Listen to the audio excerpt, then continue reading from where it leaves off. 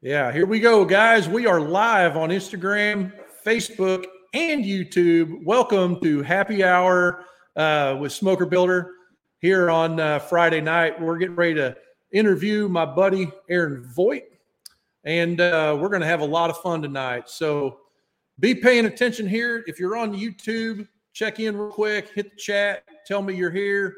If you're on Facebook, one of the Facebook pages or groups, I'm super excited that you're here also, people jumping in.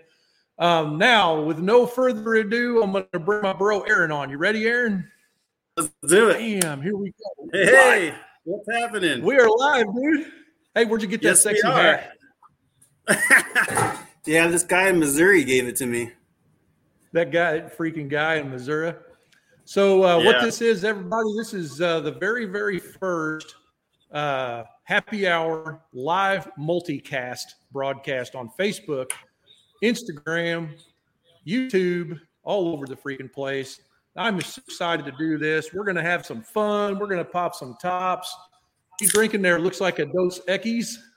Yeah, I didn't have time to chase down some fancy IPAs, so I ran over to Walgreens and kept it real with some Dos Equis. I did, however, have a lime on hand and some salt, so we'll just go ahead and take care of that and give one up to Frank and the crew at SmokerBuilder. Cheers, everybody! It is Happy Hour Friday night in Missouri. It's an hour before where Aaron's at. It's probably 2 hours before where everybody else is at. True. Anyway, we're glad you're here, guys. You too, man. So here's kind of what the rundown is, guys. So we're just going to go until we're sick of it, right? And you're welcome to come and go or whatever you want to do. We're going to be live. I'm going to upload this thing for real everywhere it goes. And I want to start by introducing my guest here. Check this out. This is going to blow your mind, Aaron. Watch this. Bam! Oh. What? Wow, that's Mr. Voigt, guys. That's his profile on Instagram. Pretty close. At Mr. Voigt. Huh? That's pretty Your beard's close longer. It's a little more gray. You don't have a fedora on. That's true. Anyway, yeah. So this is Mr. Voigt. Check out his profile on the old Instagram there. It's super cool. He's a super cool dude. He does a lot of cool stuff. So tell us kind of how you got into building cookers, Aaron. Oh man. Well, I didn't. My mom's from Texas, in general, but, for that matter. My family's out here from Arizona, so Dad did chicken in the backyard, and it was just fire and flame and protein, and we all loved it on Sundays. And as I moved out and went away, so did all that. So I had to get up to speed and bring that chicken back on Sundays, and then that just meant like making grill. I had to make my own grill, and then that just started escalating, and then I'm like, man, well, if I'm making my grill, then I can certainly make a smoker. So I just decided to take on the task and figure it out. And, you know how that goes. Oh, yeah. So did you learn to weld from your dad? Yeah, I'm a welder's son. I didn't really have a chance. Yeah. I got pictures of my dad and I with drills, way back in the day. And it's just something that was inside of him. And he never had a shop growing up. So we had one at our house, and we just used it. We were out there all the time. I was helping my dad with stuff. And, whenever he needed hands, that was it. So. Yeah, I was combing through your profile earlier today. Your dad was a hell of a dude, man. He's looking at those pictures of you growing up. And he's still welding today. And he's a certified welding instructor, I believe, too, isn't he? Well, my dad's a trip. So my dad works for the state of Arizona on the military base still, right? And years ago, they don't have anything currently going on, but years ago they had a workforce there from the prison inmates. And they were just going there, and they would take care of whatever the base needed, from janitorial to landscaping. And over time, these guys were obviously around this welding shop that my dad was working at. My dad does signage there, fencing, gates, railings, all, gun cases, just whatever they need that the armories need throughout the state. His team will go out. Well, these inmates were in there, and they were just doing their jobs, watching the welding. And he had a couple helpers on hand, and with his own money, he started getting them coupons and teaching them positions. And he started getting them. He brought in an instructor, and he got them certified. And I think he did over 32 guys over like 6 years. No funding from anybody but my dad. So, oh man, that's awesome. It's important to him. So, you call me up, you're like, hey, I'm getting the school together. And I'm like, I already know this. Yeah, I know this round. So it just made sense. That's awesome. Yeah, I'll participate. I'm down. Yeah. So one of the things, like from day one, the first time we hung out together, if you remember, we were sitting there eating breakfast. I don't even remember what we were eating, a big old freaking omelet at the tater patch or something. And anyway, when we were sitting there, you had this sketchbook that you brought out, and you got all these ideas and stuff like that. Tell me a little bit about your book, because it freaking rocked my mind. I was changed after that. Well, it's when you have all that stuff going on, it's hard to just keep it upstairs or start on a plan and draw it all the way out to the last bolt. It just doesn't happen. So I'll just kind of get a concept together, and then I'll get like 3 different versions of that, and I'll just keep refining things down until they kind of look like, yeah, that's kind of what I'm thinking about. And even at that point, it's still just a conceptual drawing, but you've worked out a couple ideas, some scenarios, and then over time, your drawings will get better, and it'll help you build for sure. Yeah. So that's when I learned the thing about you. Like when you have this eye that you can like there's an old propane tank lid over here, like the lid you flip up and there's always a bunch of wasps under it, that one. So there's an old head over here, and you look at that thing and you see something totally that no one else sees when you look at an object like that, like the head on that robot behind you on your garage door back there. Like, check it out. What is that exactly? This is your grandpa's jerry can that was in his boat. This pile of crap ended up at the scrapyard. Nobody wanted it. And it's a great silhouette. And you look at it, you're like, yeah, that's a gas can. And then you erase the part where you fill gas in it, and now it's just like this vessel with a similar shape to a boot. So I'm like, oh, it's a boot. Yeah. I can weld it. It'll stick. So I had some old crusty tanks, cleaned them out, and I just started looking at it like it was a shoe or a robot boot. And that's where my sketchbook comes in. And I'm just like, yeah, no, this looks cheap, trying too hard. You just constantly edit, and then pick up elements of what you're thinking about. Like maybe there's a trim on Frankenstein's boot, or, there's a little button where your heel would be or something. So if you incorporate that stuff, and it's already details that we know, like this hat I'm wearing, I can make this hat on a robot, and maybe it's a funnel or something, but the funnel is tied into the Tin Man. So things are already similar to us. So I just kind of plug those in, and if the silhouette's close to the detail, I'll try to make it play the part. So I'm going to show you here. This freaking is awesome. That's all right, though. It's Instagram. Anyway, if you're on Instagram and you can hear me, you might want to jump over to YouTube. It's a little better feed over there. But anyway, I'm showing some screenshots and stuff like that over here. But here's some of the cool stuff that Eric does. Like right here, this one here's old school right here, bro. Oh, no, that's the wrong one. Hang on. This one. That's the one I was talking about. Oh, so yeah. All right. That's you with that 7-footer. If you look at some of those things on there. I can walk you through this, and everyone will go, oh.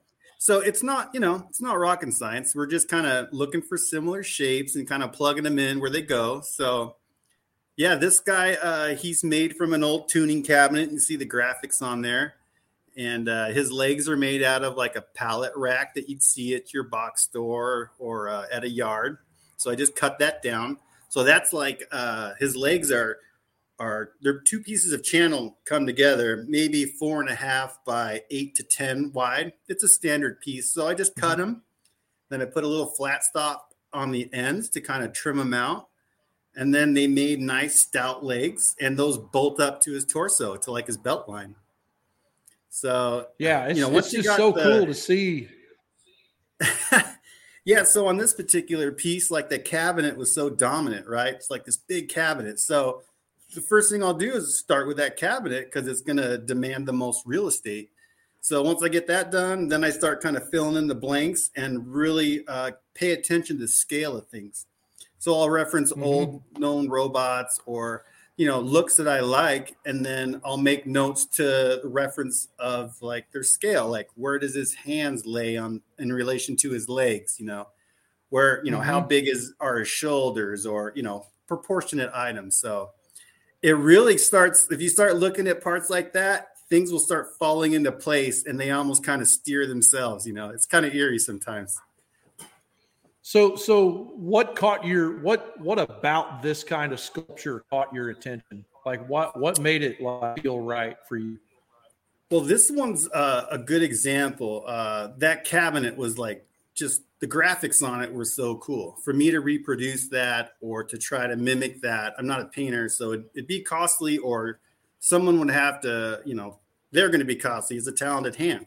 So I didn't, that's not in my wheelhouse sometimes when I'm making junk art. I want to find things that are already ready to go or play the part. So this one came off and the graphics were so cool. And then I start thinking about like the era that this thing was made, what's around that era. And it's not so much like from this point on or nothing from, this point before. It's mostly like, well, give me like 10 years and then, somewhere in there, this thing was laying around the junkyard. I just happened to find it this far.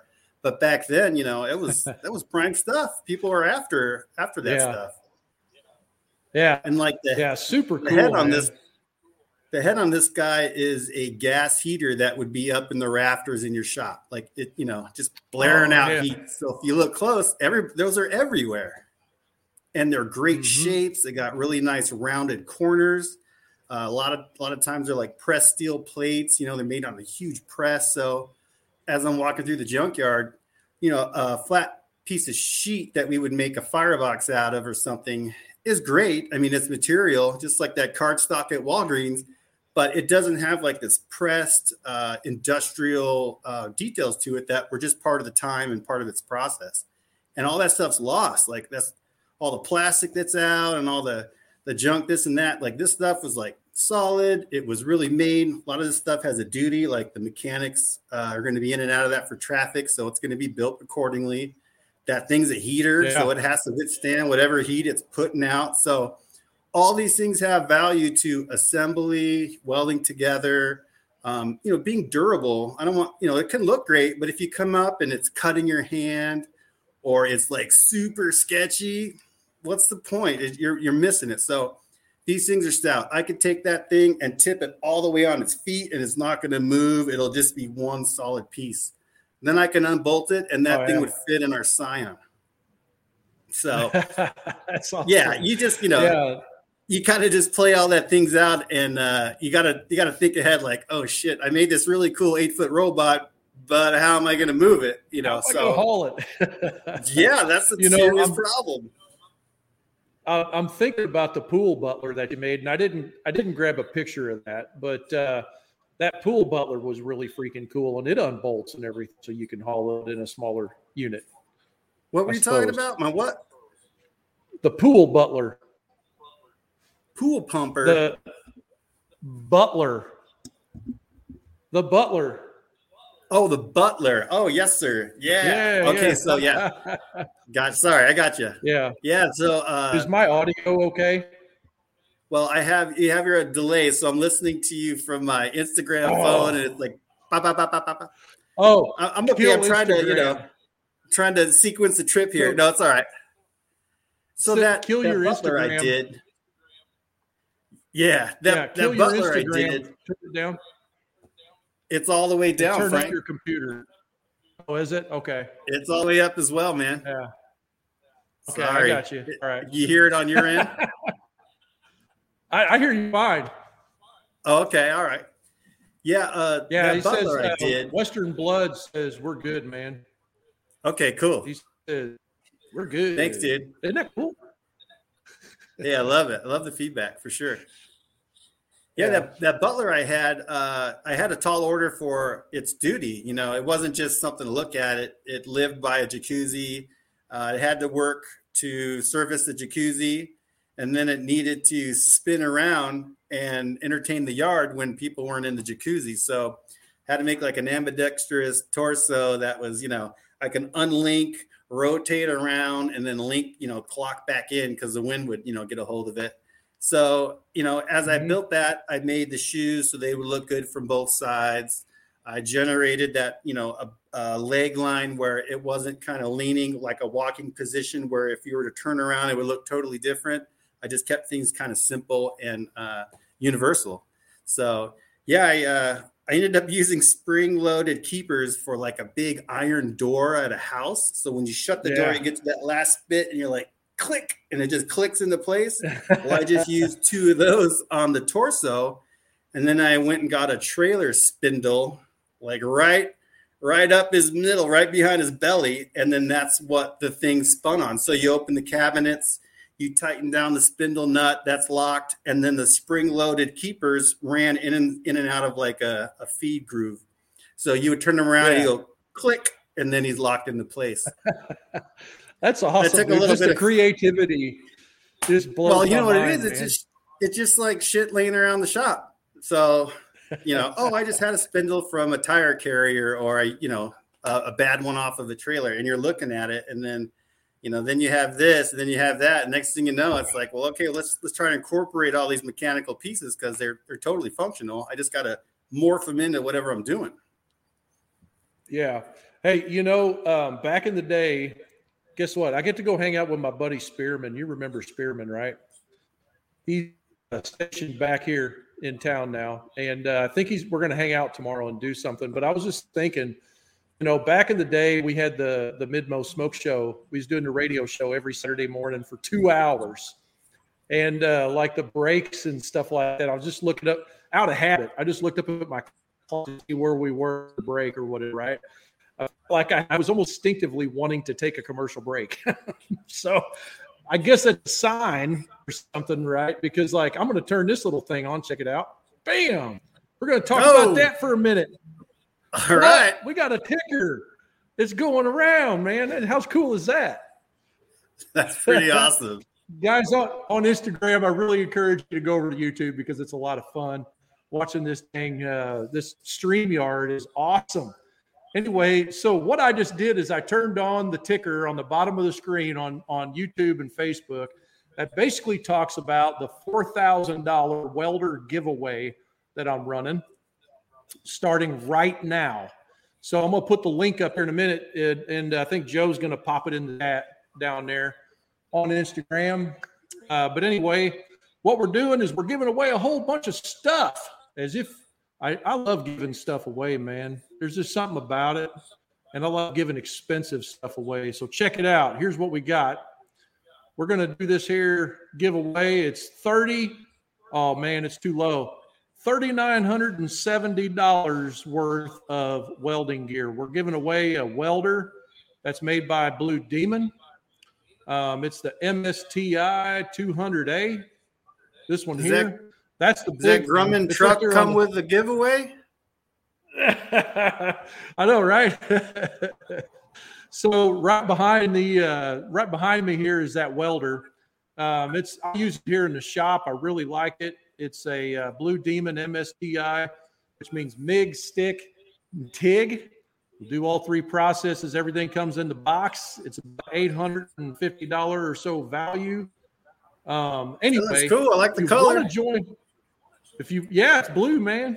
If you want to get into welding, that's like the best one for you to get. I'm going to pop the link up here. Where did I put that? Lisa did it a minute ago. That multi-function use is great. Oh, yeah, totally, dude. I use it right here in the welding studio, but that link should be in the chat if you're on YouTube or Instagram. I think. If not, it should be. Yeah, there it is right there. sbmfg.net/giveaway. Now, guys, I really appreciate your patience tonight because there's a whole lot happening behind the scenes here on this thing. It's my first time doing a live stream on 4 platforms at the same time, and I'm freaking excited about it. So that doesn't sound like you. No, right? When have you ever known me to go like extreme with anything, right? We could just go live and talk about it, but then we could only tell one group of people. So if I go live everywhere, I could tell everybody in one shot, right? I Give really it to him. Tell him. Give it to him. Let's go. So anyway, Richard Wyatt just jumped in on YouTube. He actually won second or third place in the last giveaway we did. Awesome. Anyway, if you're in chat somewhere, I don't know, Lisa put it in the actual chat comment down there for me. She's watching behind the scenes. She's able to push buttons and things. Get on over to sbmfg.net/giveaway, and you can enter that contest. Anyway, there's buttons for freaking so much stuff here, guys. It's crazy. I'll put that back up here in a little bit. You're going to start keeping some retail stuff in your new place along with your schools? I do actually. We're going to be stocking this welder up here because I don't know that. I mean, there's a lot of dang welders out there, and this machine right here is a really great machine for the DIY crowd. Guys that currently don't have a machine that are like really trying to figure out how to. They're really trying hard to figure out like how to justify buying a welder. Yes, actually, somebody asked if it's open to Canadians. It is. Anybody in the world can enter. The welder cannot ship overseas unless you get permission from Brian at Blue Demon. But everything else you can win, right? So anyway, it's a really good machine because like if a guy is trying to figure out what machine, like do I want a MIG machine? Do I want a TIG machine? Do I want a stick machine? Do I want to run flux core? This machine will do all of it. You don't have to like jack around picking a machine. And for the money, it's only like $100 and something, and everything comes in the box. It's just a really good. Cool. Yeah. And so anyway, we're giving one of them things away. I can't wait. I want to give a shout out here real quick, guys, because this guy's really cool. Here, watch this here. Q. Okay. So this cat right here. Okay. So he is from South Carolina, and his brother on YouTube is Ray's BBQ. What's significant about that is Ray just built first that I know of, completely built in China, 1,000-gallon smoker for his restaurant down there. That's a big freaking deal to me. And he used our plans, of course, so it was a real honor to help with that. But go over to on YouTube, go to Ray's BBQ sometime, and you can see like that freaking awesome smoker he built. And anyway, Q is his counterpart in the U.S. and Q went around and did the barbecue tour and stuff, anyway, he's really a great guy. So anyway, let's talk about some other stuff here. What is your favorite project that you ever did? Man, there's I think I did one for I did some volunteer work for a local organization called Free Arts of Arizona, and they would do well, there's different facets of the organization, but they would have a charity auction yearly. And one year I took an old bladder from like a steam engine, maybe for a house or a farm. And it was this large cast iron vessel. And I just kind of stood it up and I put some foliage in its head. And then I took some plow discs, and I just cut them in half like the discos. And then I made a shoulder bust, and I rolled just a big shoulder bust out of there. And I called them bushel and a peck. So I auctioned that off, and that was really rewarding because all that goes right back into the kids. So that's kind of like the best thing. Yeah. You can make something sweet, and that's awesome. But when you're giving something back, and there's more to it than just that transaction, that's really rewarding. So I like those. And every year I did a couple. Man. I did that I think 3 or 4 years in a row, and they were just different every year. And that was really rewarding. Mm-hmm. Oh yeah, for sure. So I got another picture here. I want you to tell me a little bit about. Okay. It. Let me see if I can find him. I spent a bunch of time. Bam. Oh, okay. All right. So, all right. So this is like I told you I do things in threes. So I did this. I did a similar guy to this prior to this one, and this is right before Christmas last year, and I did a Western theme, like a Route 66 guy that's similar to this. He didn't have the bubble on his head, but he had like a real frayed mustache that I took like an old ground cable and cut and frayed out. And I gave him like a Route 66 belt buckle, and I had the same legs on him, which I was trying to like mimic like a highway lane, you know, that line in the center of the highway. So that's what I saw, those details on his legs. So I was trying to I made this cool Western one, and it got picked up by a couple of my good customers for Christmas. And then my niece called me. She's all, "Hey, I think I need a robot." I'm like, "Okay." You know, I make little banks. And she goes, "Just like the one you did." I'm like, "Oh, all right." You know, like pressure's on. So we go, "But I want an astronaut, and it's for my son, and he's kind of rowdy." And I'm like, "That little bastard is rowdy. So we got to make this thing tough." So she's like, "Make it tough so he can't break it." I'm like, "Okay." So I did. So he's a fidgety guy. So if you look close on the shoulders on this thing, those are material bearings. So if you go right up and touch that thing, you immediately have something to spin and fidget on. So that'll take his hands off of places. And then I made larger hands and rounded out the corners, and just everything on this was like soft, and, you know, so he just couldn't tear it apart, or when it dropped, it just wouldn't like, you know, shatter away. So you can't see on the base of that, but awesome. There's a 3/8 plate silhouette of Arizona that he's sitting on. And then that's welded on there. And not on this one because he's stout, but the Western Route 66 guy did. I gave him some like long boots / kind of rodeo flared pants or chaps. And then he kind of did this when you pushed him. He just went back and that's forth. Awesome. Yeah, it was cool. So he just kind of waiting for his ride. So this is like, you know, the third, fourth version, you know, call back to my sketchbook.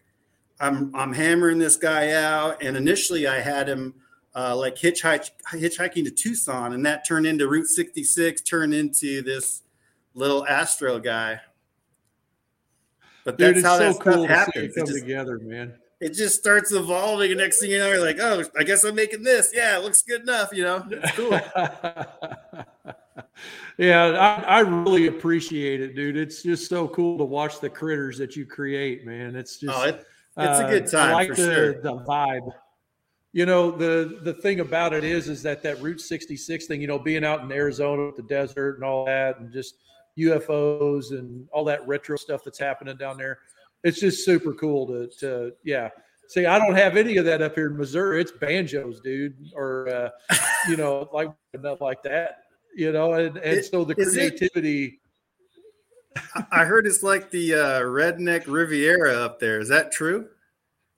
Oh yeah, dude. It's redneck. That's for dang sure. In between ice storms. Yeah, you guys got them wild caves and tunnels and rivers and just all kinds of stuff to get into. Cool stuff.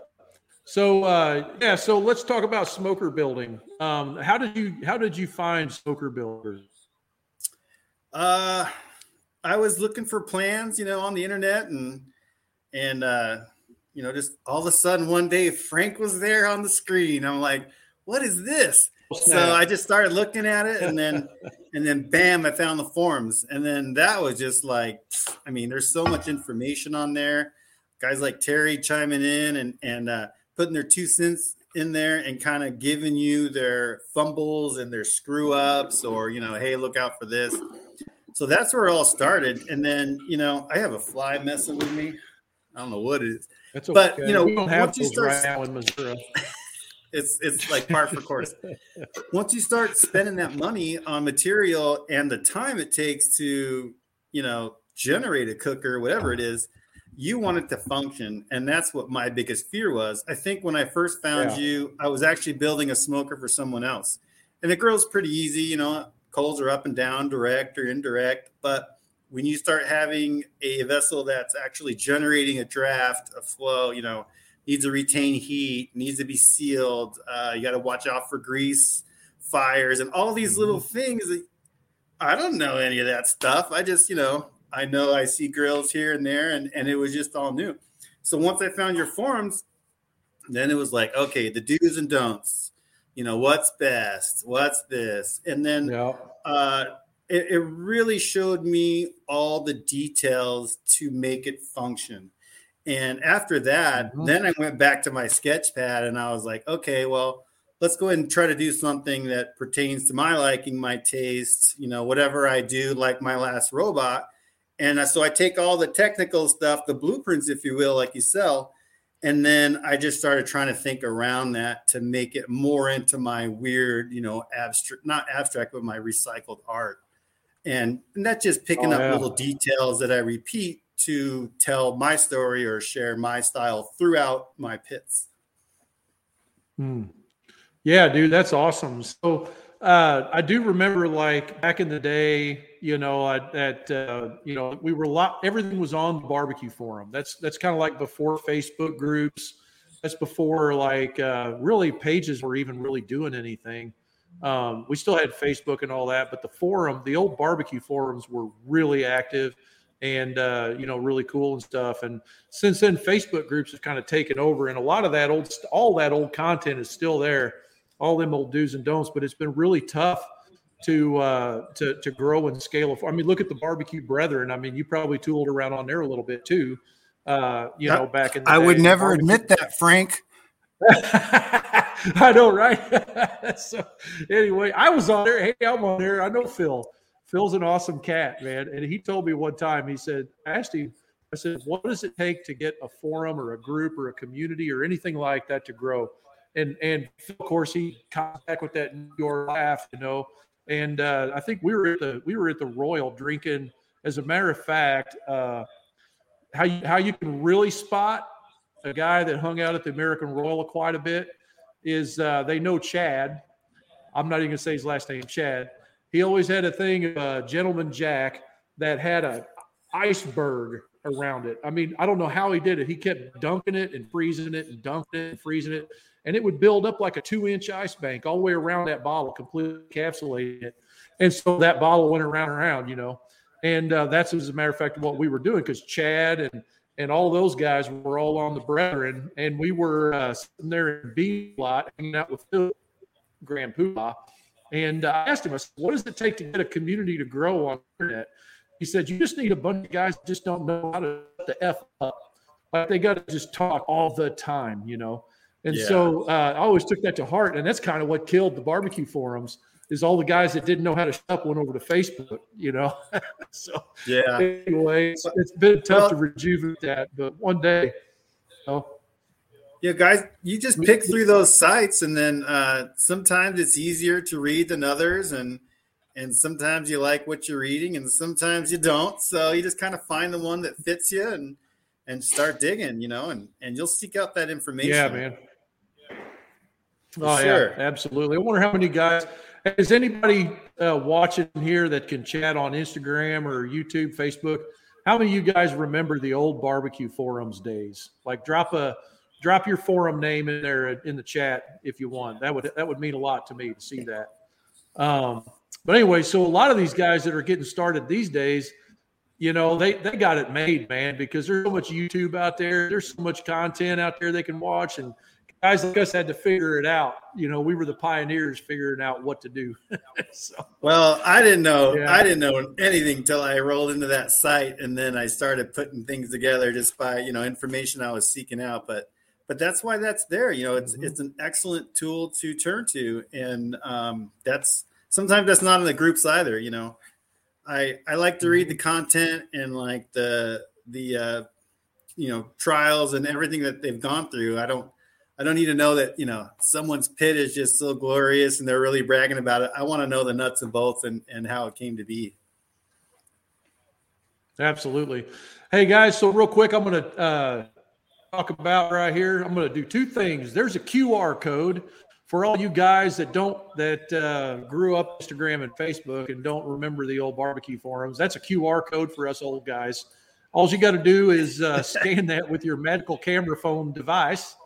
And consequently, what will happen is it's going to put this up on the screen on your phone, sbmfg.net/giveaway.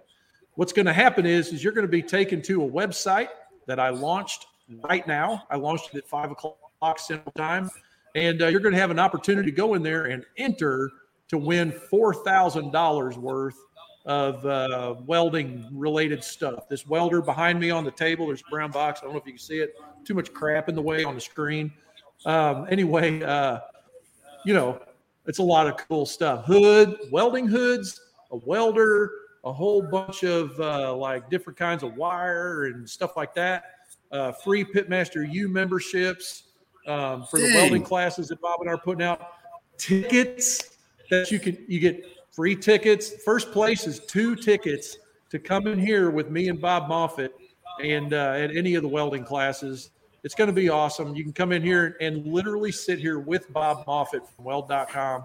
Now he is Nation Weld Education and Let's Weld Something on YouTube. Anyway, lots of cool stuff. Get on over Bob's there like an endless encyclopedia. He's an icon, man. I mean, I can remember when I was learning how to weld, I saw that cocky guy on there that he just had a presence on the camera. It was fun to watch. Well, don't blame him. He's a pipe guy. He's a pipe welder.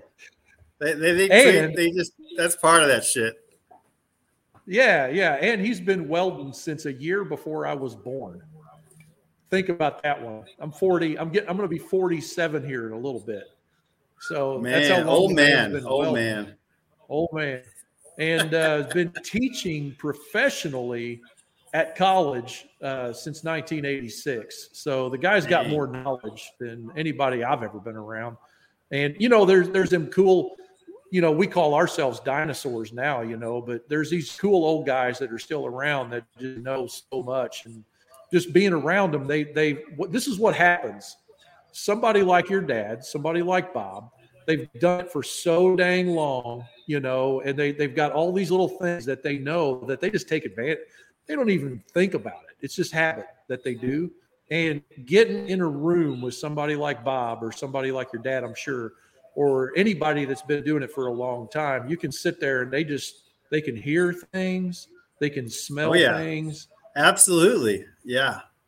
My dad will do that. He'll chime in on something and he'll like, oh, too much wire, or they're doing this wrong, or they're fast or something, and it's over a while, it's like, oh yeah, okay, I can hear that, I can see that. Yeah, dude, even things that they see like in the weld puddle that I'm not even aware of yet. Like, they point out little things in there, like they're burning in the edge of that bevel or whatever. Tiny thing that you can, dude, that makes a huge difference learning that stuff. How are you going to learn it except you sitting there with him and him to show it to you? What's that worth? It's incredible. There is a fine line of having, that perfect weld, the perfected bead and the ends. And the other part of that is just generating something and not tripping out that your weld totally sucks or something else happens, So when you see Bob like that, Bob's just like, he's about to test. He wants to get it done. He's very technical. And then I know other welders that they're not even thinking about that. It holds, they'll give it a shake and they're moving on because they're trying to produce something that they see. So, over time I was like torn, like, well, I don't want to, my dad's looking at my work, but I still want him to do something kind of wild and ornate. So I tried to bring those worlds together as close as I could to try to make that better product. But you definitely need both of those welders though. You need the jerk that doesn't care and it just, flux coring everything and it's gross. But when he's done, you're like, oh, that's really beautiful. It doesn't matter how, he got there, but it's there. I understand now. And then the other part of that is you're hoping to God that clevis D-ring doesn't break and crush you, whatever you're hanging from that weld. So I understand both sides of that for sure. Oh, yeah. That's awesome. So, guys, if you haven't yet, get on over there and join into that or enter that giveaway. I'd sure like to see you. Come on down in here and hang out with us at the I wonder why my thing ain't updating here. What the heck? So tell me about your time when Bob's coming over. What's going on that weekend? You guys are going to have a class, kind of how-to? Dude, it's going to be awesome. So on the 19th of March is when the class is. Last time when Bob came down, man, we went through so much material. It was awesome. Material like welding things or material like content? Knowledge. Yeah. The man, he started at 8:00 sharp with a safety meeting, and it went on and on, the whole day did, with all kinds of information, all the way up until I think we were here till like 1:30 in the morning, like from 8 a.m. That sounds about right. In the shop. You can actually hear it in some of his content that his throat was getting hoarse from talking so much, Looks like there's a couple guys that are saying that they're having a hard time getting on the link on mobile. You might actually try either an incognito tab, like a private tab, or you can go and use a different browser. Typically Safari, if you're using it, it doesn't work so hot.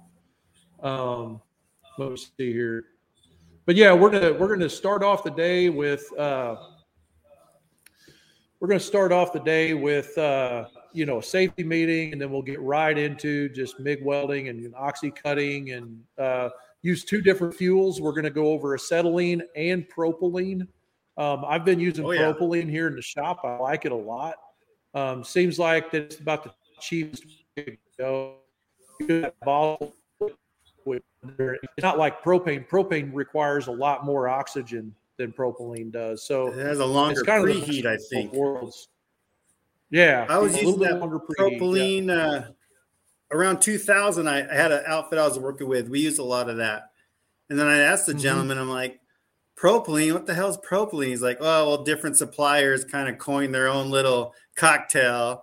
So I'm like, okay, but yeah, it was interesting. We use it for sure. Mm-hmm. Yeah.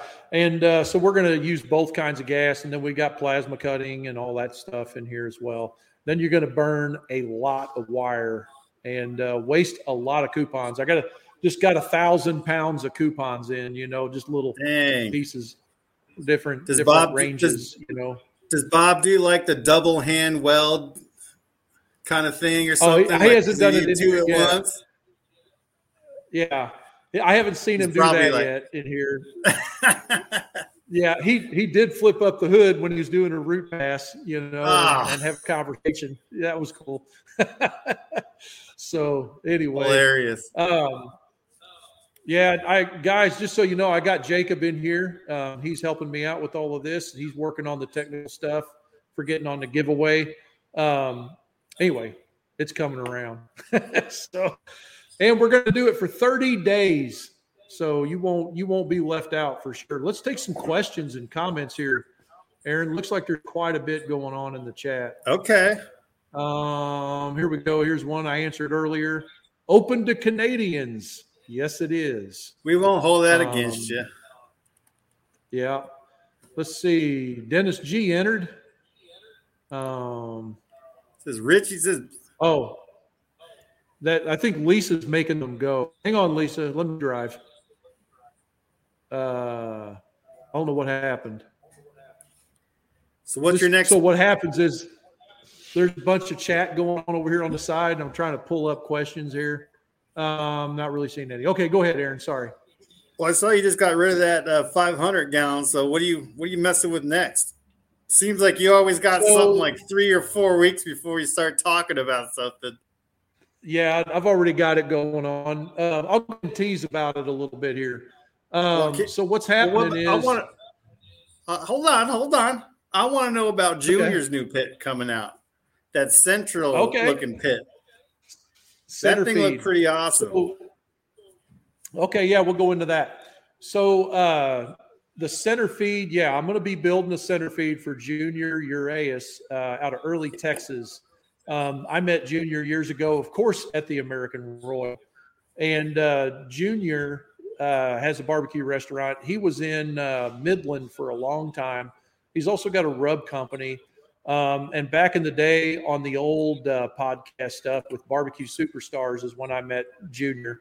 He had Junior's Rub for Grub, and it's really good rub, man. It's good stuff. But anyway, I already got the beer burps. But anyway, Junior hit me up the other day because he's got that new restaurant down in Texas. and he's got limited space, but needs a high volume that he can cook. And so he, years ago, I don't know where he got the design ideas from, but he had a center, what I call a center feed reverse flow. He built it a little different than our design. I think 2012 or so, I did a design for a guy named Gizmo on our forum, and he built a cooker called Edna. And basically all it is you take the same math and everything for a reverse flow, but the firebox is in the dead center middle, and it goes up like this, and it turns and goes both ways and comes back up. I'm trying to get my orientation like that. It goes back to the middle and out. So the gap, the gap is both ends of the baffle plate. And so what happens is that you get a small footprint. So we can do the capacity of 1,500 gallon cookers in an 8-foot space instead of a 16-foot space. And so a 1,000 gallon cooker can cook a whole lot of brisket. Now, vertically, there's a little bit of temperature difference. So you got to be careful, right, how you're flipping. You can just kind of graduate during the cook, right? Yeah. Yeah. Usually what I do is the middle is fine, but I'll take the top and the bottom and I'll just flip them like that. And when I do that, you get the same product top to bottom pretty much. Would you say that cooker is gonna? Would you say that cooker is gonna draft volume as much as like a traditional, or is it a little bit slower? No, it'll work just like a reverse flow. It'll be a lot more even because the top of the firebox is insulated and it's in the dead center of the pit instead of one end. So basically, you just split. So is that exhaust central as well? Yeah, the exhaust is dead center in the back wall, and there's a top and a bottom. I wish I would have saved pictures of it to show you, but we're releasing the plans. All the information next Frank. week. Yeah, we made plans for it, so you're going to be able to have the plans and build it yourself at the same time I'm building one. Yeah, now it's not cool. A cheap cooker. That concept just made sense. It's not. As soon as I saw that thing, I'm like, oh yeah, okay, looks good. Yeah.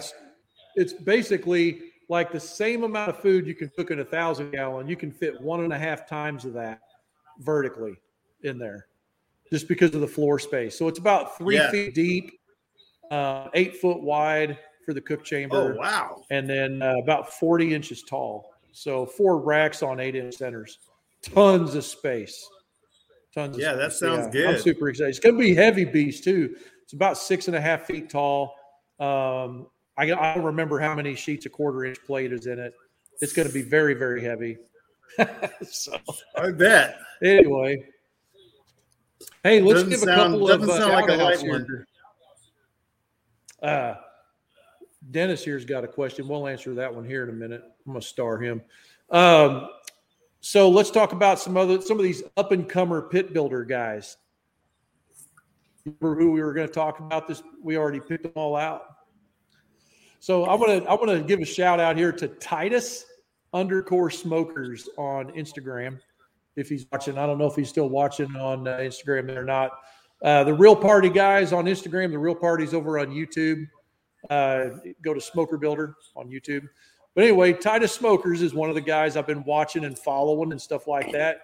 He is busting it out. He's down in Texas, and he's doing some really cool builds. One of the builds he did was a big old red train car. Did you see that build by chance? I don't know if you sent me that one. I think I saw the one where he had some either laser or plasma cut like a bracket, and he had a real beautiful round curved bead on there. It's really nice.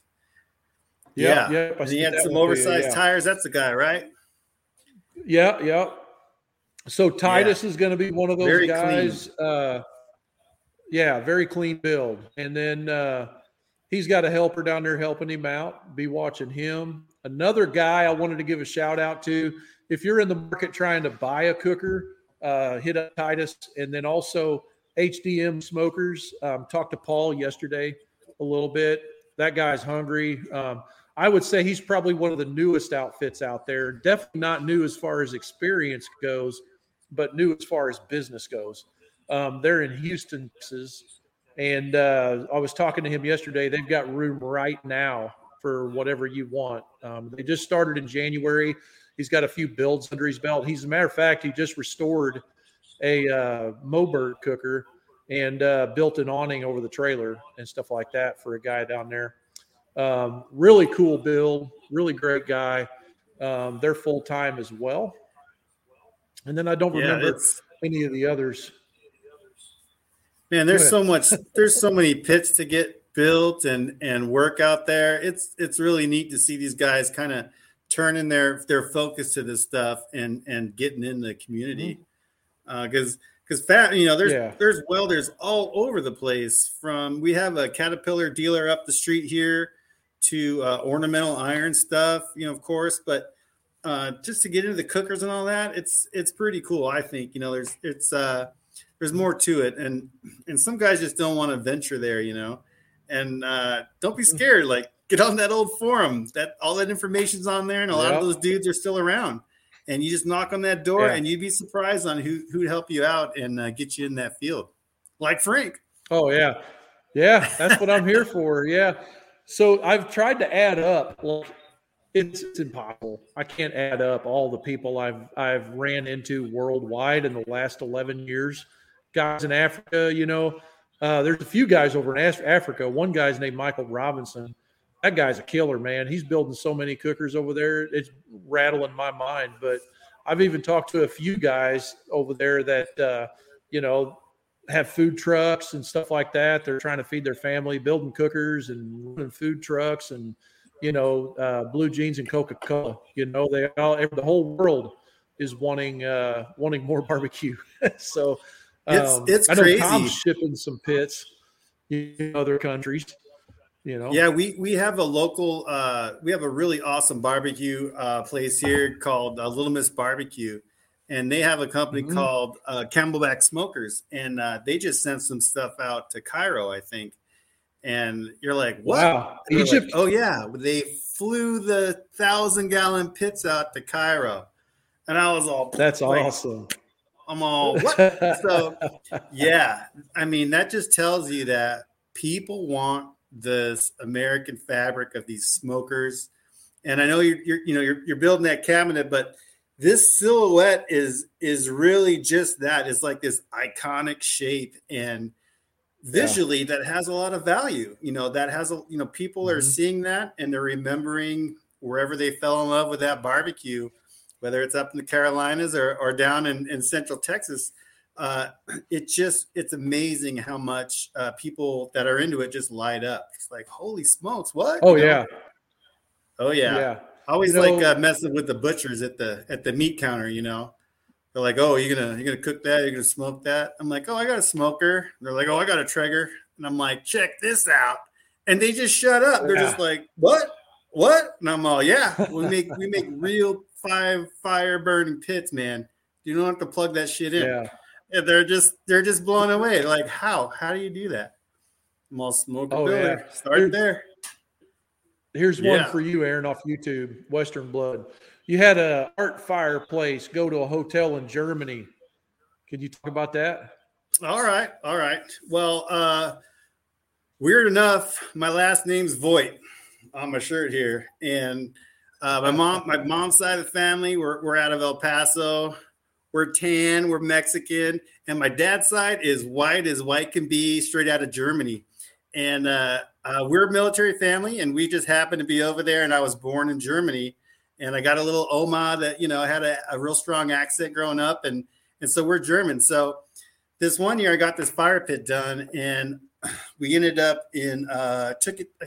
I don't remember the show. I may have been the Roadster show, but it was definitely at Pomona for the automotive swap meet. So. The pit I did, it looked like a silhouette of an old school television, like from I Love Lucy. It had like a circular oval shape to it. And what I had found was I found a water tank that was on a wooden, like a wagon, and it was that oval tank, and there was 3 tanks. So one was like 5 and then a 4-footer and then maybe like an 18-incher. They may have been something for the farm or ag or something, but so I saw that and I'm like, oh, that's like a retro TV. That's a TV. So I made it look like a TV. I made a really cool silhouette for the screen, and then I made the screen where it kind of folds out on a pin and then it folds back, and it was on an angle cut. So if you open the door and you let it shut, it would work itself back and then close. Or if you pushed it in, it would work itself back and nest back flush. And then you could take the pin, and this was a screen to the fireplace, if you will, and you can pull it out of its keeper and then, get it out of the way and get to your business. So I cut a hole in the top so it'll fume, and I had that door on there. And then on the back side, I made an intake so I had some fresh air coming in. And I just kind of did the silhouette, the descending legs, and I took a half a ball like a sphere, and I put that on the edge of the leg, so it had like these circular pods. It looked like a little alien pod landing. And then I made a drop-in antenna that when it was fire and cracking and all that, it would the light would dance on the antenna. So, you can kind of tune it in if you want. And it was a big, wide, 4-foot tank by 3 foot tall. And it looked like a damn TV when it was done. It was like, it just worked out so nice. And the acoustics off of that, like the face on it wasn't like a sheer, straight. It had like a bulge and a bubble to it. So the corners were kind of rounded. And the noise that fire would kick out, it was just like, you're like, whoa, I swear it's like emphasized or, amplified, but it was just bouncing off of that cylinder in there. And so we're in Pomona, and like I'm sitting there and I'm like waiting. Some people are stopping by.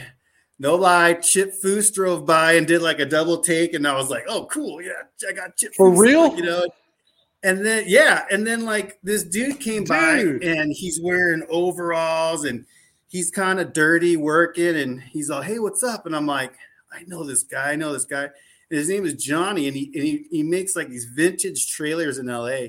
And he stopped and he just totally like gave me like, nice, man, nice, and took off. And I was like, I'm like, who was that? Like, I know that person. Who is that? Like, they're quirky. Like, who was it? And some creatives had stopped by and were totally like giving me a quick thumbs up. And I was like, man, that is so awesome to, here are all these car guys. And I'm a car person. I actually went to school for Chrysler and all this stuff, but I'm not a sheet metal guy. I don't shrink and stretch all that stuff. I haven't got into that. And it's like a whole nother tier of fab and a different avenue. And I was getting a little respect from these guys. I'm like, cool, that's fantastic, And then this dude walks up. And freaking like, Foose, man. I know it was such a blip in time. I was just like, okay, thank you. Enough. That was it. I don't know if I've ever talked about that, but anyway. So this guy comes up. This guy comes up and he has this thick accent, and he's like, dude, I like this TV. And I'm like, me too. And he's all cool. He's like, well, so we worked out a price, and I'm like, well, he goes, I think it'll fit in my vehicle. And I said, okay, well, it's pretty big. And he goes, I got an Excursion, don't worry. So I'm like, all right, I want to see this guy shove this pit in the back of his Excursion, right? And so he pulls up and he opens up the back door of the Excursion, and it's already full of all this shit he just bought. And I'm like, what are you doing? Like, what is all this? You're at a swap meet, but there's like all this stuff, like he's filling up a bar or something, He goes, oh, well, I got a sea container and I'm shipping all this stuff back to Germany. I have an American Route 66 hotel in Germany. I'm like, what? Wow. He's all, yeah, it's leaving tomorrow. And I'm like, what? So he goes, I gotta get this in this vehicle. It's going today. I'm like, let's do it. So we took all this shit and we took that screen off the thing. We filled it up full of all this junk, and we shoved that thing in there, and it like barely closed. Like, that was it. And he's all, see you later. And then sure enough, there it went. And in 3 days in the middle of the ocean, on the way to Germany. Dude, that was wild. Did he ever send you pictures of it all set up? I think I got one, but I should track that guy down again and see what he's up to. Oh Yeah, yeah, but that man, was that's awesome. that was a great trip, and that Pomona is about 6 hours from me, 7 hours. So I think we drove the night before and got there at like 6 or 5, and those guys will line up prior to them opening, as far as they can to get a space and to get to the swap. So when you're in line, anticipating them opening the next morning, guys are walking that aisle shopping. So they're looking in the back of trucks. Guys are sleeping. They're like half open and they're shopping. And so it's a buzz. It's definitely like a swap meet buzz. What's going on? But that is a great show to just go and check out all the cool cars and all the awesome retro stuff they have for sale there. It's a good time. Oh yeah, Guys are sounds awesome. They're selling you beers and homemade tacos on the sneak. It's awesome. Homemade tacos.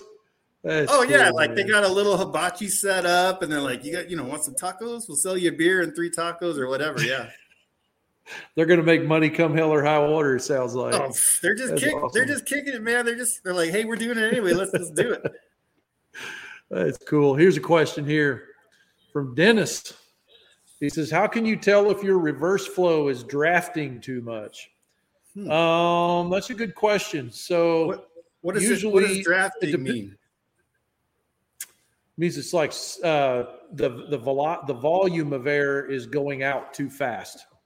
So one indicator, it depends on your situation and how the pit's designed. I'm going to go ahead and go all technical on you here.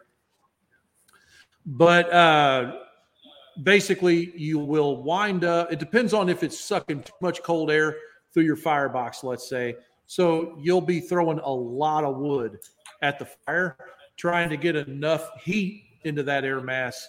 Or it could be that your cooker's if your fire's too big and you got to cut your fire way back in order to keep from overheating.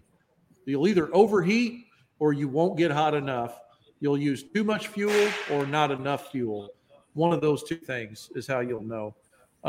If you have too much fuel, if you have to keep throwing more wood on there to get hot, then more than likely you're either bypassing cold air around your coal bed that's causing your air mixture to your temperature to mix too cold. So you just have to block off the area around your log rack so that you can force more air to go directly through the coal bed. Or the other way around is if you're having to minimize how much fuel is in your coal bed, and like it's just sucking too much air and it's all going through the coal bed, and you can't drop temp, then more than likely you've got some kind of an issue with the way your firebox is built, things like that. Your stack length, your baffle plate gap, those kind of things. Anyway, hope that helps on that one there. Here's another question. Let's get this one here. Jim Newell says, on a reverse flow smoker, do you tack in your tuning plates or adjust them every time? On a reverse flow smoker, it's all just one big baffle plate. It's welded in solid. You don't adjust that. Now, you can adjust the baffle plate gap at the end of the baffle plate. I've done that before. You can make a little blade that opens and shuts and adjusts that. But if on tuning, like what I call a traditional offset, like Close used to build and those guys, that would be with tuning plates in the cook chamber, a whole bunch of little plates, and those do not get tacked in. And usually your stack is on the opposite end from the firebox. You adjust those little plates like that. Have you ever built any of those, Aaron? A reverse flow? I know you build reverse flows, but offset, traditional tuning plates? I have not. I haven't put a tuning plate on the end there. Is that what you're asking me? So if you've built with tuning plates before. No, I've threatened to. Plates. Mm-hmm. I have like a weird cooker now that has a really tall square cook chamber. It's a reverse flow. And within that big square to get to my exhaust, there's some zones in there. And initially I wanted to put those tuning plates in there, but I don't do like a crazy amount of volume. I just kind of cook at home for my buddies or my family. So I'm not doing like 14 briskets or whatever. So I have room to move things around in there. And I like the different zones in there. It just kind of helps me throughout the cook. If something's lagging or moving too fast, I can kind of just mix it up and stash it in those different zones. Yeah. So back in the day, if you remember, we were all geeked out about reverse flows and threading the needle and getting everything just perfect, on the design. And, this is the exact amount of firebox you need. And this is the exact amount of baffle plate gap you need, and we spent a lot of time on that. Get your clear smoke, and if you watch like Paul Shirley Fab, like they're talking about clear smoke. Paul was around in those days when we were trying to do all that. So the interesting thing is that the more I cook and the more I build pits, now the sloppier I'm getting with my design, just because like you get those temp zones, man, and you get that, I don't know, man, there's just something about it. It's just like, matter of fact, these cookers I'm building right now, I don't post pictures of them, but they're a patio model that I've been building. Actually, I'm not even building it. I'm having it built. We'll talk about that someday. But anyway, this patio model that I'm working with right now is just wide freaking open. There's no baffle in it. There's nothing in there. It's just a good old Texas offset, and dude, the flavor on that is just insane. Like you can really get down and dirty on some of those cookers, And I just think that our design early on is awesome. If you really need that control, you like in a commercial environment, you need that balance for production purposes and making money. Yeah. But dude, if you're just in cooking, geeking out, wanting to see how far you can push things and experiment, dude, an open offset is awesome. Just wide open. as long as you have a clean smoke happening and you're not poisoning your guests, game on. Rock and roll. Yeah. The guys, if you're out there and you have people telling you, oh, don't buy anything but this is all you need, that's all malarkey. We've all sat at a camp and had like the best food come out of that campfire, and there's no smoker there. You're just making it as it should be, So I think if you're on a pit and it's not totally tuned or it's not this or like that, you just find that sweet spot and you work that thing and you will master that pit and you will make good food off of there. And then as you graduate through those pits, then you'll start, knowing what you like, what you don't like. I really wish it had this, if this was just this much bigger or this much smaller, and that's where it's cool to start building your own stuff. Oh yeah. So yeah, that's why we always say thin and blue, because that spectrum. Matter of fact, something interesting I haven't done yet, but I'm fixing to, and I would encourage anybody that's selling a volume of pits, especially if they're in California. Hey, wait, real quick. What's the quantity on that? Quantity cervezas por favor. Oh, well, it is Dos Equis, so there's two, Frank. There's two. Two for each, so that would be 4. Hell, I don't know. So I'm not. I think I'm on number 2. It's just a pint. I'm just having a pint. Just a pint, eh? So I'm on number 2. I'm finishing up. I can't remember. Anyway, Space Camper on my end. I saw that. I was going to say, huh? I saw the graphics on there, and I saw it was from Missouri, but they didn't have it at the first spot I went to, and then I was running out of time. Cosmic IPA, fellas.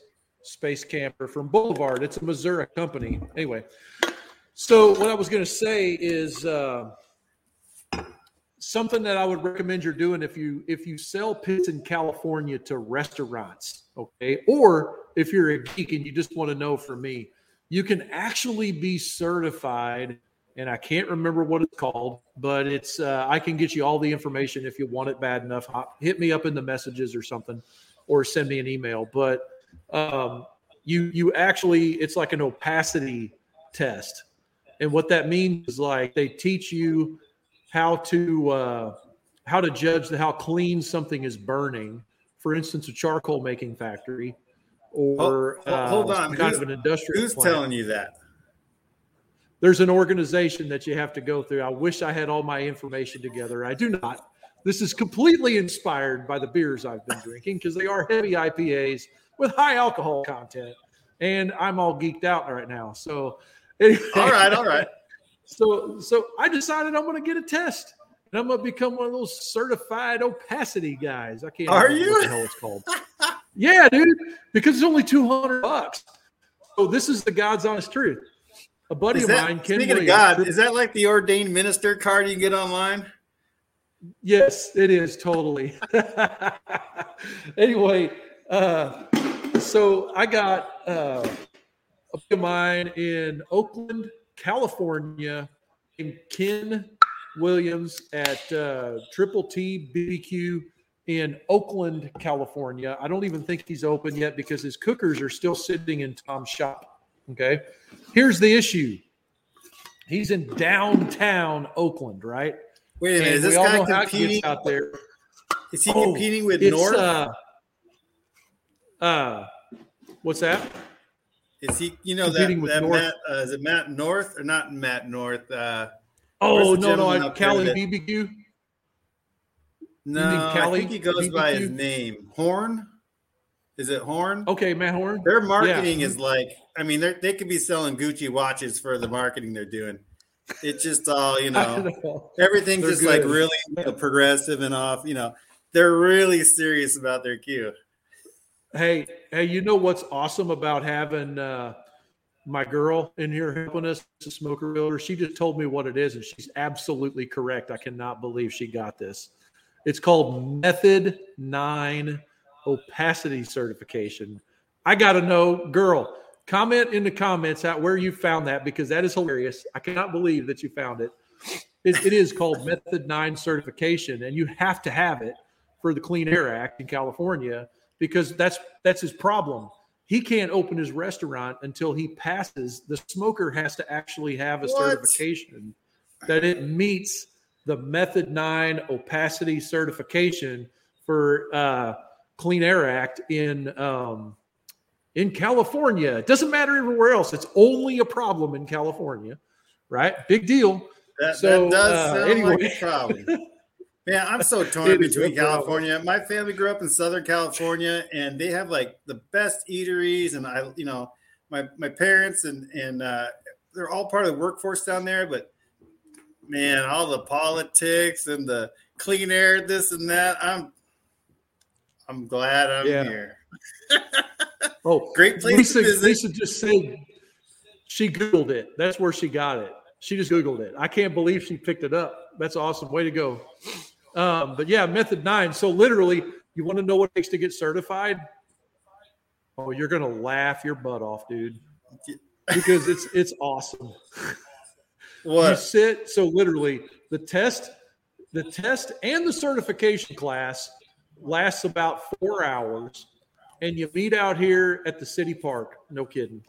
They light a fire in a cooker, and you stand back, and you got to look at the paper and look at the smoke.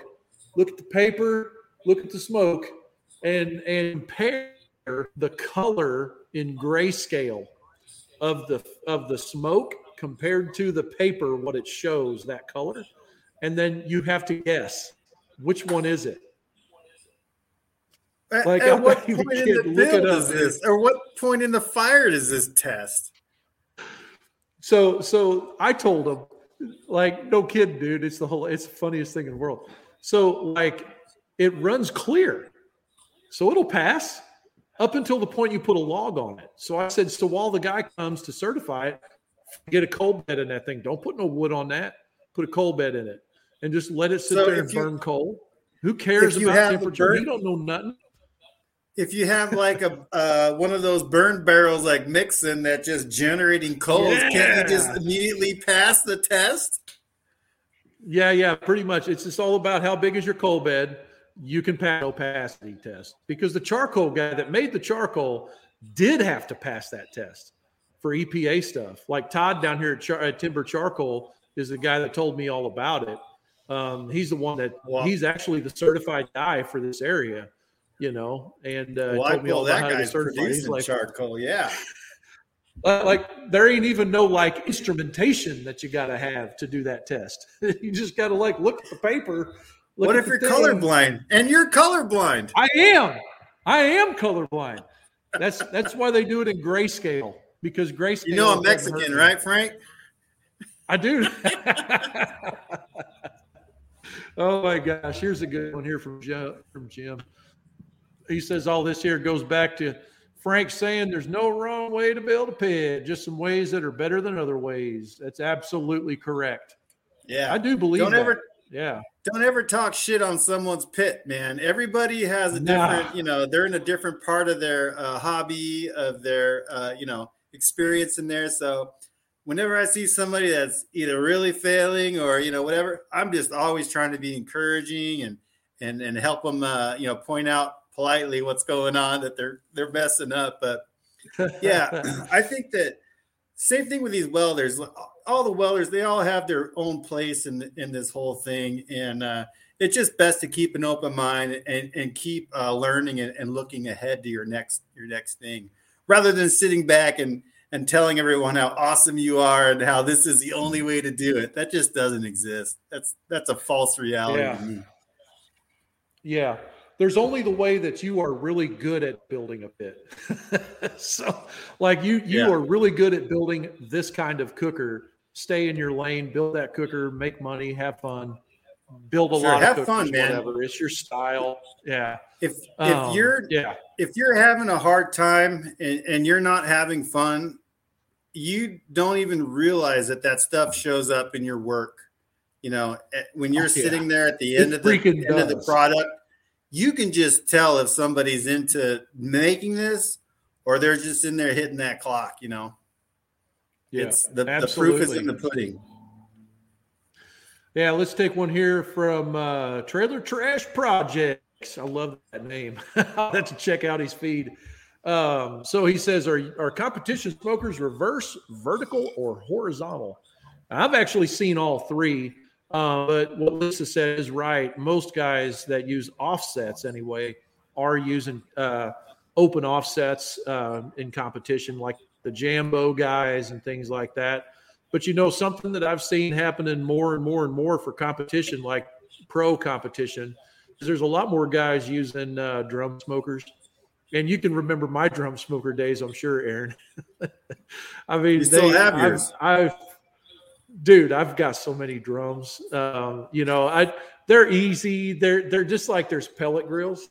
I'm sorry, guys. Don't be offended, but there's pellet grills. Actually, let's go one step. There's gas grills. Okay, let's start there. And Derek, remember the Czar? When him and I would go to a Lowe's in the spring or summer, something like that, there would almost always be a guy loading up a gas grill in the bed of his truck in front of Lowe's, right in front of God and everybody. They just put the cameras on you when you're out there loading that thing up, And what happens is Derek would sit there and he would say, another angel just died. Like I can't remember what the statement was, but he used to say, an angel just lost its wings. No, that one died. Like that's what happened. Anyway, so there's gas grills. And then there's pellet grills, and then there's cans or drum smokers, right? They're just like one tier right above. And then there's offsets and reverse flows. That's my thing, but I'll tell you what's even like more difficult to run than this is any fashion of a vertical wood-burning smoker. That's fun. I enjoy like that meat missile I built. That was the funnest freaking me and Tom and Mike and all of us built that cooker. I think you just like the name real good. Well, I said my first post about it on Instagram, there's a dude down in Brazil named Mr. Smoker.ms. Anyway, the guy's a freaking cool guy. He's famous in Brazil. He's always been a follower of ours. And anyway, I made my first post and I put it all in Portuguese just for him because just to make him happy because like he's all by himself down there, he doesn't speak a lick of English. He'll have his niece, I think, text me on WhatsApp because he can't speak English, right? And we talk on WhatsApp through his niece, right? So anyway, he's a hell of a dude, Sandro Franchine. Anyway, if he's watching, I love you, bro. But anyway, just the first post I ever made about the meat missile, I put it out there in Portuguese, and I called it something like El Carne de Missil or something like that. And he was blown away. Boy, he thought that was the great thing. I spoke his language or whatever. But cool. That meat missile was a fun build, man. And it's you like that? You like that vertical action? You like the vertical action of that? Love it. Yeah. That thing, because it was a propane tank that was vertical, and it did that. Oh. The friction loss on that wall, it's called friction loss. So when air, water, any fluid, air is a fluid, when any fluid is running through a duct or a pipe or something like that, the walls have friction associated with it. Like you rub it and it's rough. And so what happens is like the velocity going up and the friction on the edge of the mass going up and causing that friction causes it to do that centrifugal force. And that whole air mass gets to spinning. You don't need no vortex baffle plate, guys, in your drums for that, by the way, because it does it naturally just because of the pipe or the can, right? Do you remember those little drop-in? They look like a fan blade for your intake on your car that they used to push when we were 20. You don't need that. Tornado. It does it all by itself. Yeah. It does it all by itself. Matter of fact, the air, if in fact the thing is spinning inside the pipe, it's because the air is making the thing spin, not the thing is making the air spin. It's because of the friction loss, right? It's going up or out, out, and it's spinning because of friction. So anyway, it's really cool to look at that. And that action inside that vertical propane tank, cooking sausage is the best thing ever, man. It was so cool. And I think there was the best sausage ever. It was great. Hanging sausage is hard to beat. Hey, I have a complaint though, Frank. I mean, this damn hat won't even fit around my head. Look at this shit. That's how many ideas I got in here. I can't get it to go. That's fine. My in-law, my father-in-law Jeff doesn't wear it. He doesn't clip that shit either. He just keeps it on the top. Get you some Velcro or a rubber band or something. Come on, man. They can work between the straps. Something. It looks good. Ratchet. You could. There you go. Nobody can tell. Nobody can tell. It's perfect. That's right. Yeah. All right. So here we got another one here. Let's get this one here. I love the questions, guys. Keep pounding them in here. I don't know if I think all the Facebook guys gave up. I want to see some Facebook guys chatting in here. We're getting making guys. Mine reverse, but seems more trouble than it's worth. And if pros use offset, then I'm okay with it. Well, to me, I've cooked more on a reverse flow than I have on a traditional offset. From what I know, if you're kind of new and you're kind of still kind of getting through things, it seems like the reverse flow is a little more forgiving. So if you drop your fire, if you go a little hot, unevenness within the cooking grate where you're cooking, all that's a little more room to play. If you have a traditional offset, you're immediately going to have, Frank told me, about 18 inches of hot, almost unused zone coming right out of that firebox. And that's where you'll see like mill scale guys putting in that hot plate there. Sonny Moberg puts that little diffuser off the first support for your slide rack. So there's a lot of heat entering that vessel right now. So you have that super hot zone right there. Then you got a middle zone within your cook chamber. That's where all your business is going to go down. And then you have a different zone by your collector on all the way in the opposing end. So they all have trade-offs. If you're a super pimp on that fire, you can keep things maintained and know where to put it. That traditional offset, no problem. But if you're kind of having too many cervezas and you're a little behind, that reverse flow may just carry you through it and help you wake up from that nap and not ruin everything. Yeah, that's for sure. I remember some guys back in the day would put a fan on their reverse flows and, just chalk that firebox full of wood and just hit her. and let her go. You can't do that. You're going to have to deal with it. But out of like having to go out every 45 minutes or 30 minutes, whatever it is for your tune on your pit, and having to go out and put wood in the cooker, reverse flows are the most forgiving as far as like keeping that consistency. If your wood, the biggest thing I have figured out is like keep your wood all the same size and put the same amount of wood on consistently, everything will be cool. But if you put a big old log on and then you put a little bitty log on and it gets all mixed up, you're going to have like a little bit of that because your coal bed's getting big and small. And, but the reverse flow can correct a lot of that. That's the real benefit of it horizontally. And we've done them. My buddy Don Mitleiter up in Washington State. I think Spokane, Washington.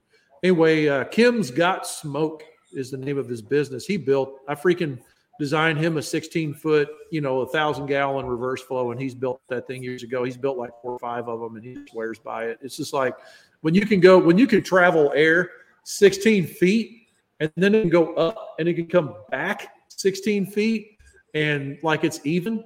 You got a good design, Like who would complain about that? And he's running they run a massive catering business up there. So anyway, yeah, that's definitely the main difference is the usability and But back to that, you can't say one's better than the other because your operator could be a total mess up at one method and completely nail the other one. So it's really learning whatever's in your hands. You can talk smack all day, super easy to do, and it's be like, oh, that sucks because of this. But if that thing showed up at your house, damn well you would figure out how to run it and figure out how to make it run right. So, I mean, as a matter of fact, like on the competition pits, like the open offset. So if you look at the Jambos, they've got that upper rack far away from the firebox and let a microwave. And so if you're not familiar with competition cooking, you can actually like take a Wagyu brisket, trim it down the right size. That's an expensive brisket, but you trim it down the right size and you set it down on that microwave and it'll literally swell the thickness of that brisket. That's a real good reason to use those offsets like that. That really hot zone.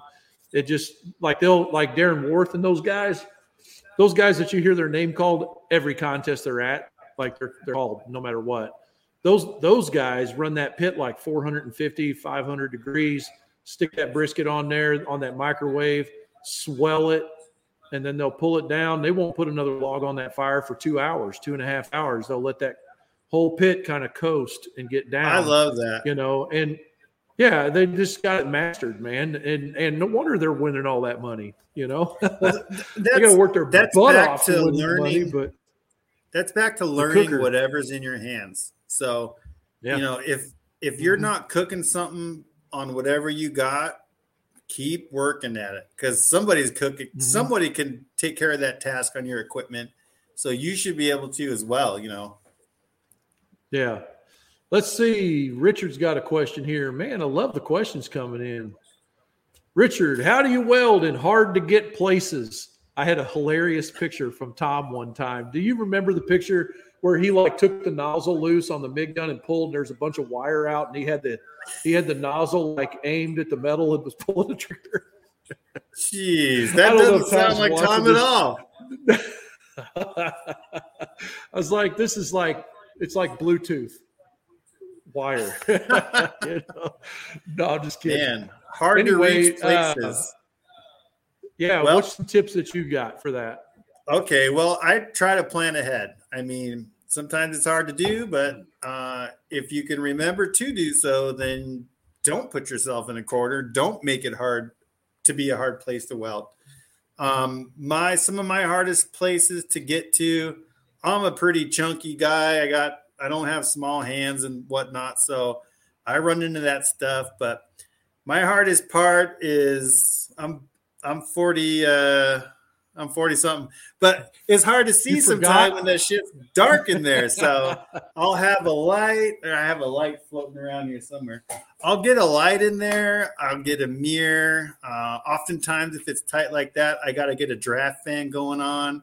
I should have more respirators and whatnot, but I just try to keep fans moving and being upwind. But plan ahead, man. You just got to don't leave yourself in a spot where you're putting a shitty well down because you can't get to it if you don't have to. So definitely take those extra steps to not put yourself in that. And when I make a double wall firebox, I try to do as much welding as I can before it's connected to the vessel, before I have to go overhead and do whatever I'm doing. Just save yourself.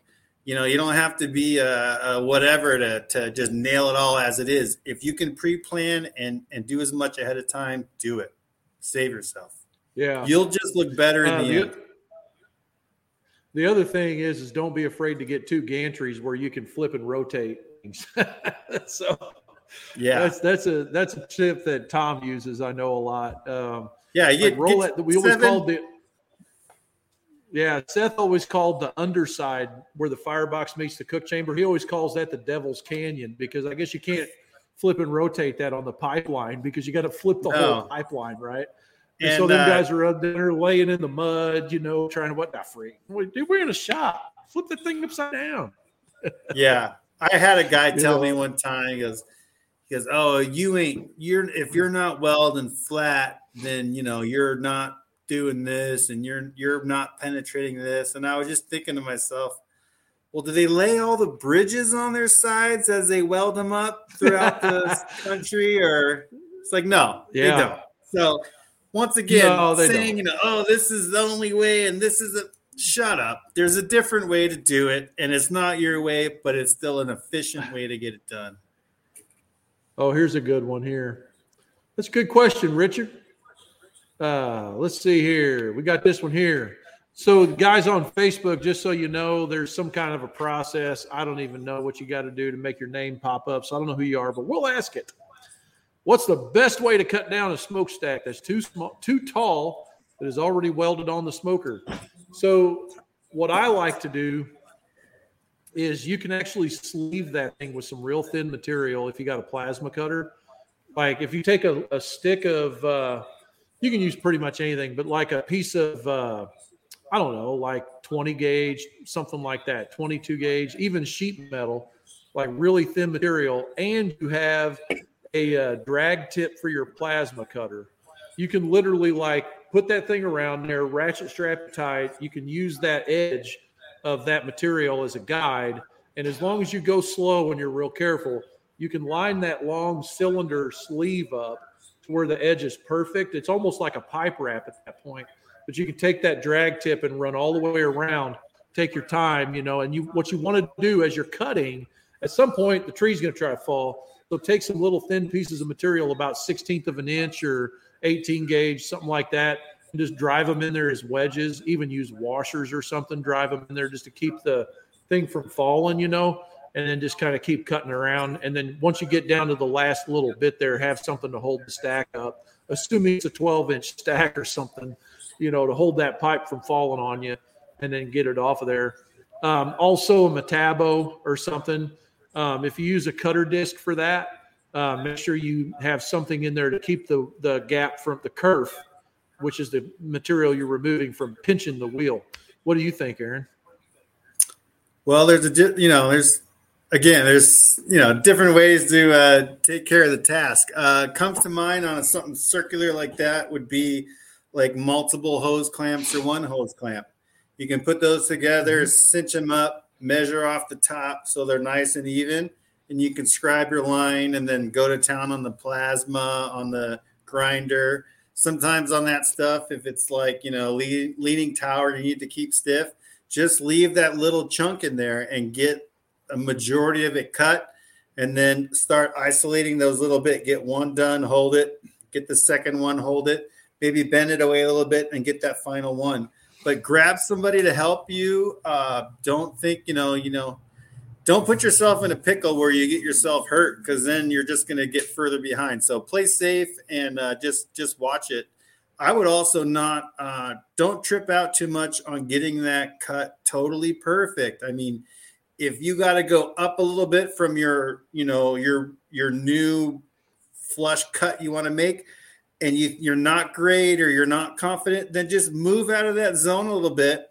Make that cut, and then now you have two pieces that you can kind of true up and make nice and clean again to come together, and bevel or whatever you need to do depending on how thick that is, and put that back together. But yeah, just take your time. And the truth, measure 3 times if you have to. No one's around. Yeah. Triple check.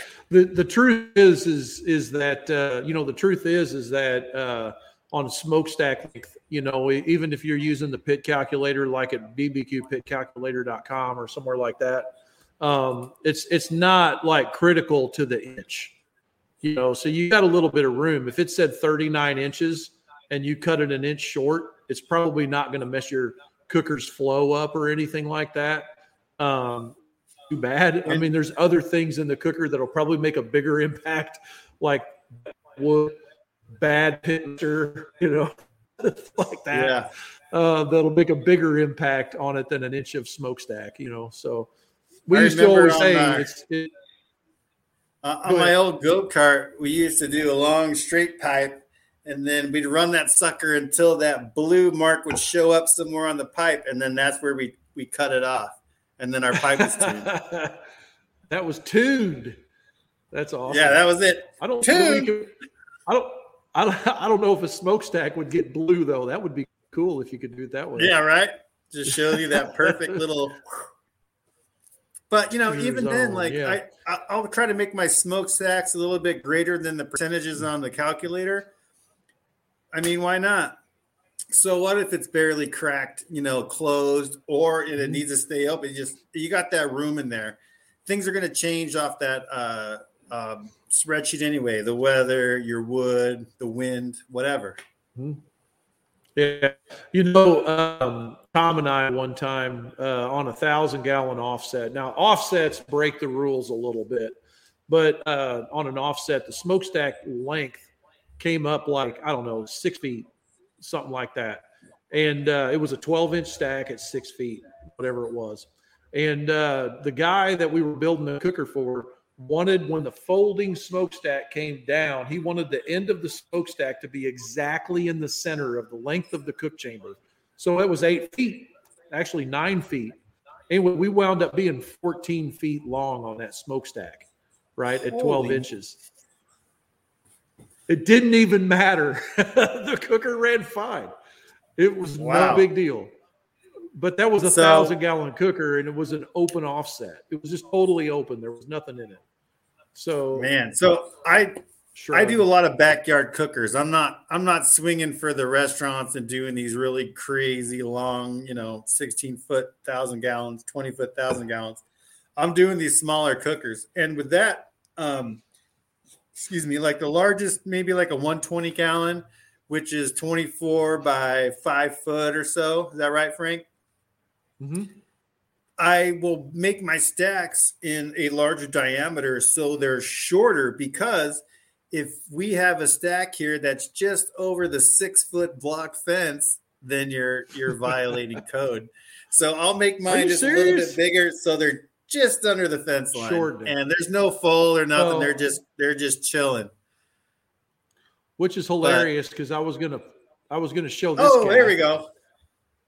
Yeah. So, if you're on Instagram, go to YouTube. You can see the pictures I'm posting on the feed. Yeah. So here. that's my reverse flow made off of your plans, Frank's plans. Is it really? The smokestack's not up to what the plan said, though. I'm just kidding. It's probably the right volume. It's shorter though, isn't it? So this, I think I put it, I don't remember now. It's been too long. Oh, wait, I bet it's the right way because mine shows at the top. On the plans, it shows it at the top, but you bumped it down with that collector. Oh, okay. Yeah, I got you. Yeah. So it probably is. But tell me about that collector box there. So that collector that's you there is actually just it's not as deep. So after the cylinder meets that collector, the floor of the collector it's not open all the way to the floor of that fire box. It's only down maybe 3 inches or so. And I just didn't, for whatever reason, as you start cooking these things, like Frank said, sometimes you get the plans and you're like, oh, it's right to the plans. And other times you're like, no, that's kind of within proportion. It'll be fine. It'll run how it runs and it's going to work. This is the same thing. It's like with reverse flow, it has all that time to travel and make its way back and then get to that collector and maybe it's going to flow. So whether or not you got that sucker all the way cranked on the exit, or maybe you're playing with the intake, it will work and flow.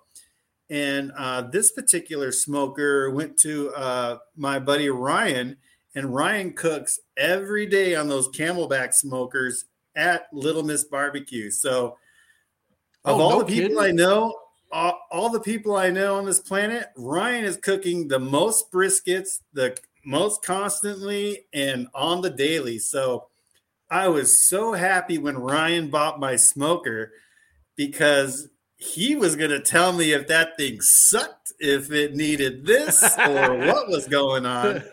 And Scott Holmes makes all the smokers, the Camelback smokers that Ryan cooks on every day. So those things are gold. So I was just ready. I'm like, man, I hope my report card comes back good.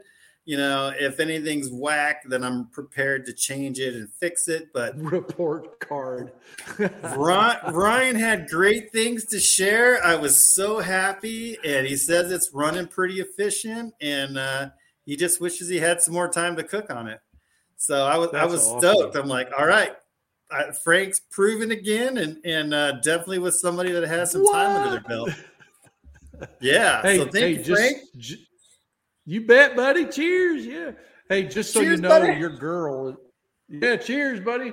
Just so you know, your girl is watching on Instagram. Oh, she's always she's my biggest fan. You better keep it straight, dude. I just started dating her in like 99, so we're still working things out. I know, right? I got you beat by what? 3 years. 3 years? 96. Well, we started dating in 94. So longer than that. We got married in 96, but we was married. 96, that's when I graduated high school, Frank. I'm an old fart. I'm a dinosaur. True. Anyway. True. Yeah, I know, right?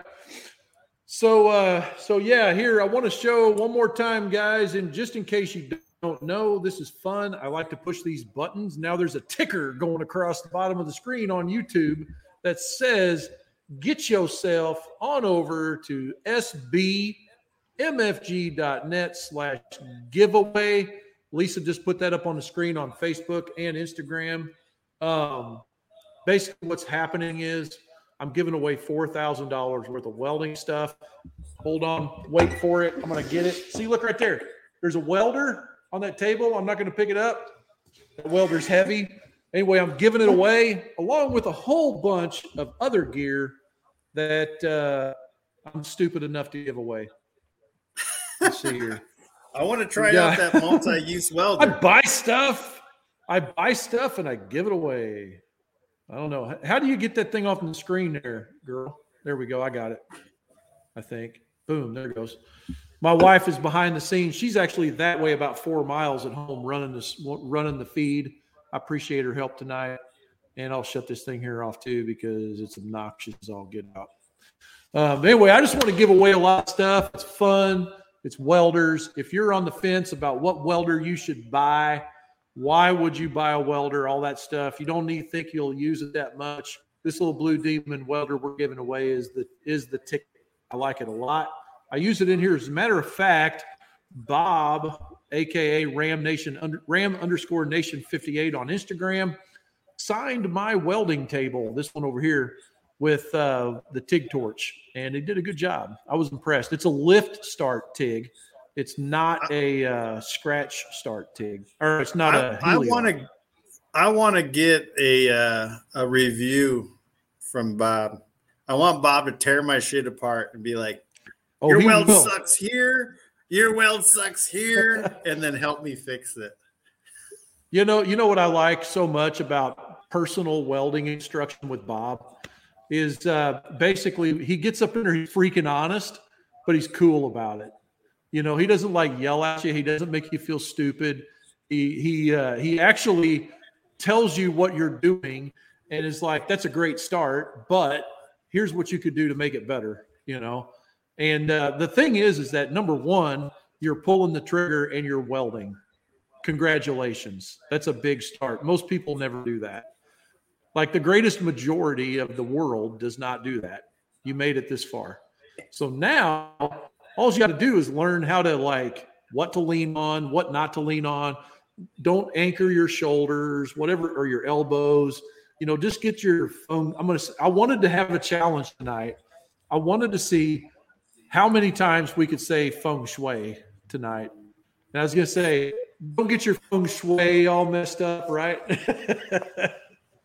And I forgot to say, you didn't tell me any of that.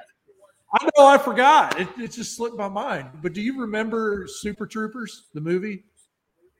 Of course. Do you remember? Of course. Who doesn't know that movie? Okay. So they bet each other how many times they could say meow. Anyway, that was my bet tonight. How many times could we say feng shui in this video? We got 20 minutes left on the clock. That's not when you bring this shit up. You bring this shit up like 20 minutes in. I know, right? We could have said feng shui a lot by now because I don't have any feng shui. Look, I got a blue demon guy back there. He's cool. That's it. You got 2 mud flaps on your truck? Hood. I got 2 mud flaps right here beside me, blue ones, the curtains there, the art curtains. You got a robot behind you, dog. Yeah, let me see here. You got to lean the other way. Go the other way. There he is. Look at the robot. Yeah, and the smoker.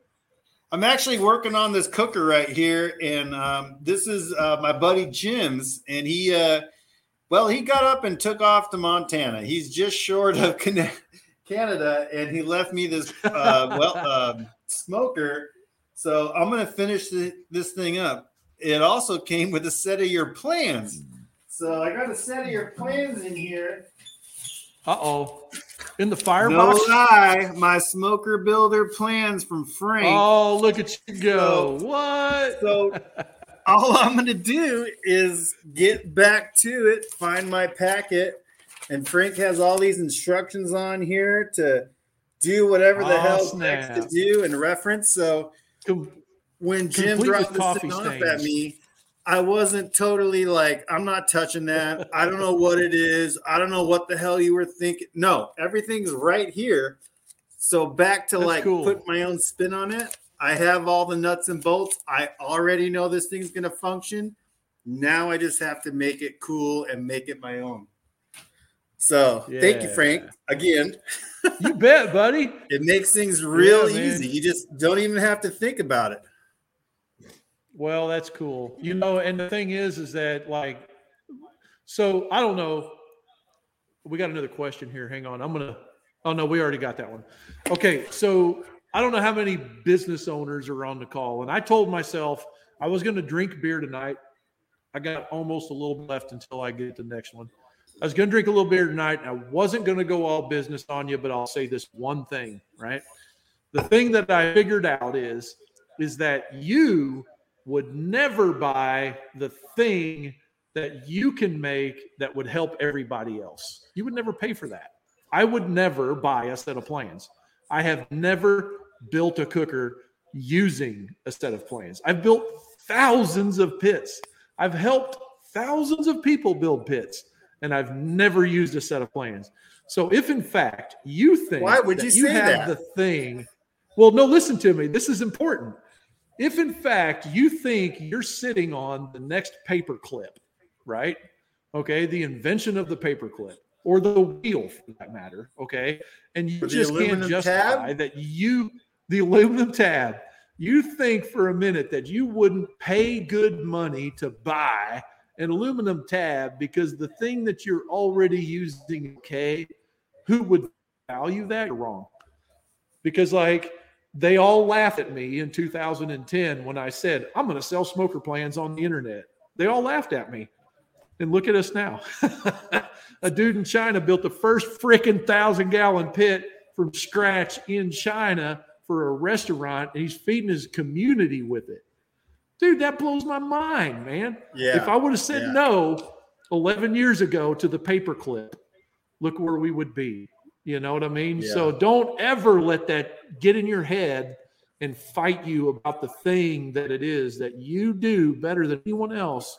The one thing that you have figured out that you can do to help humanity, don't let that get in your head, dude. You owe it to humanity to let that thing loose. The wheel? Come on. Yeah, if somebody wouldn't have made a freaking wheel, where would we be? Well, the reality is that, the guys that are on here that are builders, that have basic skill sets, that are welders, you didn't just wake up that and would never buy a pit. They would never buy a pit. Somebody showed you, somebody taught you, even if you went to the internet, you were looking at somebody else's, process. So as a builder, and over time, as you get confidence within your skill set, I believe that it's up to you to share that and to help your fellow man, your fellow American, learn more, be better, generate more of a quality product than something that's not so great, not so efficient. If you have the skill set, then I think it's up to you to share that. And not everyone's going to be receptive to that information. And those guys you pass up, but somebody on that line is going to be so happy that you're sharing that. And you could spark off a whole nother vein that you had no idea that you're like, I've met people, I talked to your dad, or, when I met this builder, he inspired me. And then I just started doing this. And that's how that stuff works. I mean, it just does. Growing up, I remember walking through, we had a show here in Phoenix called Boys and Their Toys, right? So they had all kinds of weird stuff there. But what they had there was this group from Arizona, and they had barrel smokers. And my dad and I were fabricators. Like I said, he used to grill chicken and made his grill, but we didn't mess with the barrel. What's that? So we walked by this booth, and it just stopped us. And we were there for 20 minutes, and the guy was telling us all about the barrel. We didn't buy one, but he knew that we were makers, and he knew that he wanted to show us how this stupid thing was working and how simple it was. And we were just dumbfounded, like, how is this plain Jane, stupid 16-gauge barrel burning for 20 hours or whatever off this basket at even temps? Like, no way. And it starts clicking in your mind, and you're like, oh, okay, well, this is obviously functioning, okay, what's it about? How? What's inside? What are the values, and you just want to know. Well, we wanted to know more about it. And that guy showed us, and we always love to share, love to just, hey, here's what I know, take it or leave it. And oftentimes, if you have a process that you're like really holding tight, like, I'm not going to tell anybody what I'm doing, this is just my thing. If I were to print that out and someone was able to read it line for line and try to carry out that task, they're not going to be you. They're not going to do the steps that you did. Even though they're doing the steps that you did, they're still singing their own song, and it's going to sound different than yours. So back to, not having this, this is the only way, this is the best thing. Just be open about it. Share. Hear what people have to say to you, because that's going to make you a better builder as you go down the road if you're open to listening to things. Yeah. And you may listen to a guy for 15 minutes and be like, this guy totally sucks, but he's still going to tell you all about his stuff, and you're going to learn more as you go. Oh man, you can win stuff right now. Hilarious. You can win stuff right now, dude. 30 days. No, 28 days. That's the beers talking. I can't win this thing, right? I'm out of it. Yeah, you can. Dude, I can? Listen, it is. Okay, let me tell you the truth here, okay? So I felt crazy and I wanted to see how far I could push things. And I'm always wanting, I'm never the guy that's going to go dabble and be like, hey, let's give away a hat. Let's give away, no. Give away $4,000 worth of stuff, right? Hats, freaking welders, why not, right? So what happened was when the Blue Demon MSTI 200A came out, I was in the midst of making this welding studio because I wanted to share what I knew with the world. And I happened to be with Bob, and Bob is just like a caged rat in his, he wants to get out and he wants to help everybody. Everybody loves Bob. Bob wants to get out and help people learn how to weld. He's been doing it in a college since who knows when, 1986. And he's just like, I want to travel and teach people how to weld and be Bob, and I want to help him do that, right? And so we made this welding studio together here, and we're doing weekend classes and stuff. And I'm just like, let's give away some classes. Blue Demon came out. They had the welder. They had the game changer. They had all this stuff. Brian's an awesome guy. I freaking never met anybody like him. He's not a new company. He's been around for 40 years. Wow. Blue Demon's been around for 40. I had no freaking idea, man. You never heard their name because they private label everything they make. His dad's been doing it since like 40 years. So Brian came out with that welder. I was like, dude, this is perfect for the DIY crowd.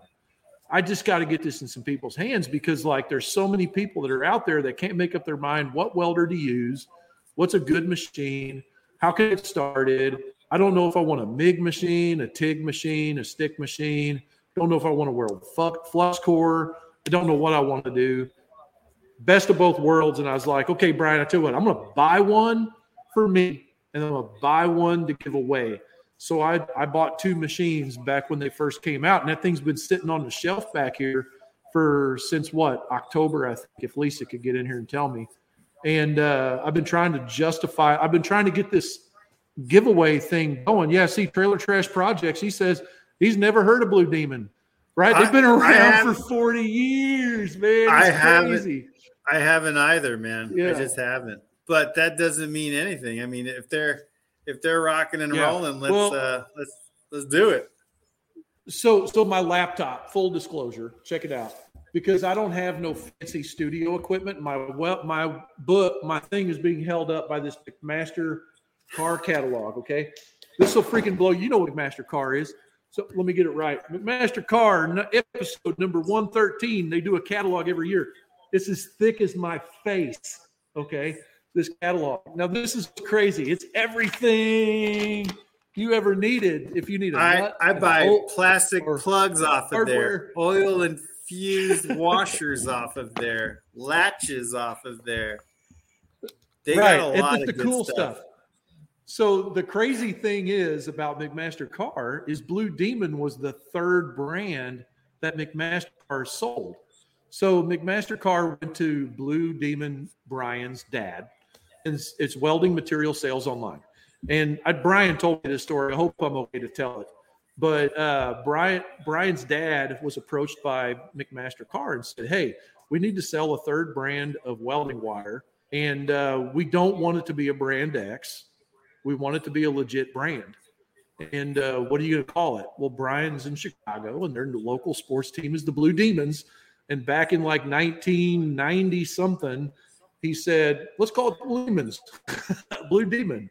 And so since the 90s, he's been selling Blue Demon wire through McMaster Car. And yeah, so just like right here, Western Blood, yeah, McMaster Car is like the Bible, man. When it comes to like parts and things or anything you need for any hardware, any craft or whatever it is, they got everything. And so they're a big monster that only fabricators really know about, or factories and things like that. They're up there with like a Granger supplier. Yeah. Yeah. They're like the Granger is the one that's out in front of everybody. And then McMaster Car is like the big 800-pound gorilla that's standing back laughing. The best part of Master Car is the cool plastic labeled bag, the yellow labeled bag that your shit comes in. So you open up your box and you're all, take out this Ziploc, and it's like, this is quality shit coming out of this bag. You know it. Yeah. So anyway, that's where Blue Demon got its start. And so years and years go by. Now Brian is Blue Demon. They had 5 facilities that were massive. They just consolidated everything at Chicago into an 80,000 square foot building. It's insane. Wow. And anyway, so now they're ready to like kill it. So Weld Porn, that's another one of their brands. Everybody's heard of Weld Porn. It's part of that. So this is a legit machine. Like this little welder here is not like just some Chinese made, freaking no name, whatever. It's a good welder. It's an inverter machine, So we're giving that machine away. I don't know that I can ship the welder outside of the U.S., Canada, and Caribbean. But anyway, we're still going to give it away. Everything else qualifies in the giveaway worldwide. And I want to give $4,000 worth of welding away to just 3 lucky souls that decided that they want to try to build a smoker. That's what I want to do. Awesome. So we've been doing this thing since October, and now it's a reality. We've been trying really, really hard. And my buddy Jacob Wonder, he's not showing up. He's been in the chat a little bit. Big shout out to him because he made this all really come together really quick. And good job on all that, man. We need some more. Yeah. We need some more of that. Yeah. So anyway, that's what we're doing, and that's why I'm giving away a welder because I'm crazy, and that's why you need to go right now to sbmfg.net/giveaway. The link is in my boy's profile at Joe_SmokerBuilder on Instagram if you need it, and he may put it up here in a minute. Who knows? He's watching. So, what's up, Joe? What do you Thanks for all your hard work helping out your pops, man. It's cool to see you in the fold now. Yeah, Lisa just put it up on the screen on Facebook, I believe. I don't know if it's showing up on YouTube. But anyway, guys, we just – my whole family's in on this deal. We freaking put our heart and soul into this thing. You get 1 free entry for free. Whenever you click on the button, you'll be taken to another page. You're given an opportunity to buy a set of gloves, no catches. It's just a regular, no different if you bought them from any other website. Game Changer gloves, you'll get 20 extra entries, and there's some stuff like that in there. So we really want to help everybody out and see what happens here. Aaron and I have had a freaking lot of fun in this barbecue pit building thing. And let's see, when was the first time we actually met? You came to the house because your truck broke down on your way to Indiana. I was on my way to Indiana, and I had a drive shaft go out, which my truck was just old enough to not carry it in stock anymore. So I had to get one made I went to the Ford dealer thinking I was going to get in there and get on the road again, but that turned into a custom drive shaft in 3 days down in St. Louis. So I'm like, I'm hungry. I'll call Frank. He's probably cooking something. And then, do you remember the most important thing you learned while you were at my house? To tuck my pants in my socks so I don't get any Lyme disease out in the woods. That's pretty good. That's part of it. That wasn't the whole thing, but that was part of it. I was working the log splitter pretty heavy, and I was bending over, and it was vertical, and you just let me do that, and then I got pretty tired. You're like, there's a pivot on here. I could turn it horizontal. You could just stand up. But shit, we were like 25 minutes in at that point, so I was just dripping with humidity, and I was like, all right, let's turn it on its side. That's what I kind of remember. Everything was green. Everything was humid. There was ticks. Yes. We were in the woods. You cut your first tree down at my house. Well, that's not entirely true, but I cut my first tree in Missouri down. Oh, gotcha. Okay. Well, that's still a big deal. It was that day you had Mike was with you, Forrester, and Mike works for the Forest Service, of course, Forrester. Yeah. And he's like everything you read about trees. That's Mike. Mike will just tell you, oh, this is this tree. Dude. Oh, this tree has this disease, or this tree is in this condition because of this. So Mike was walking us through your property.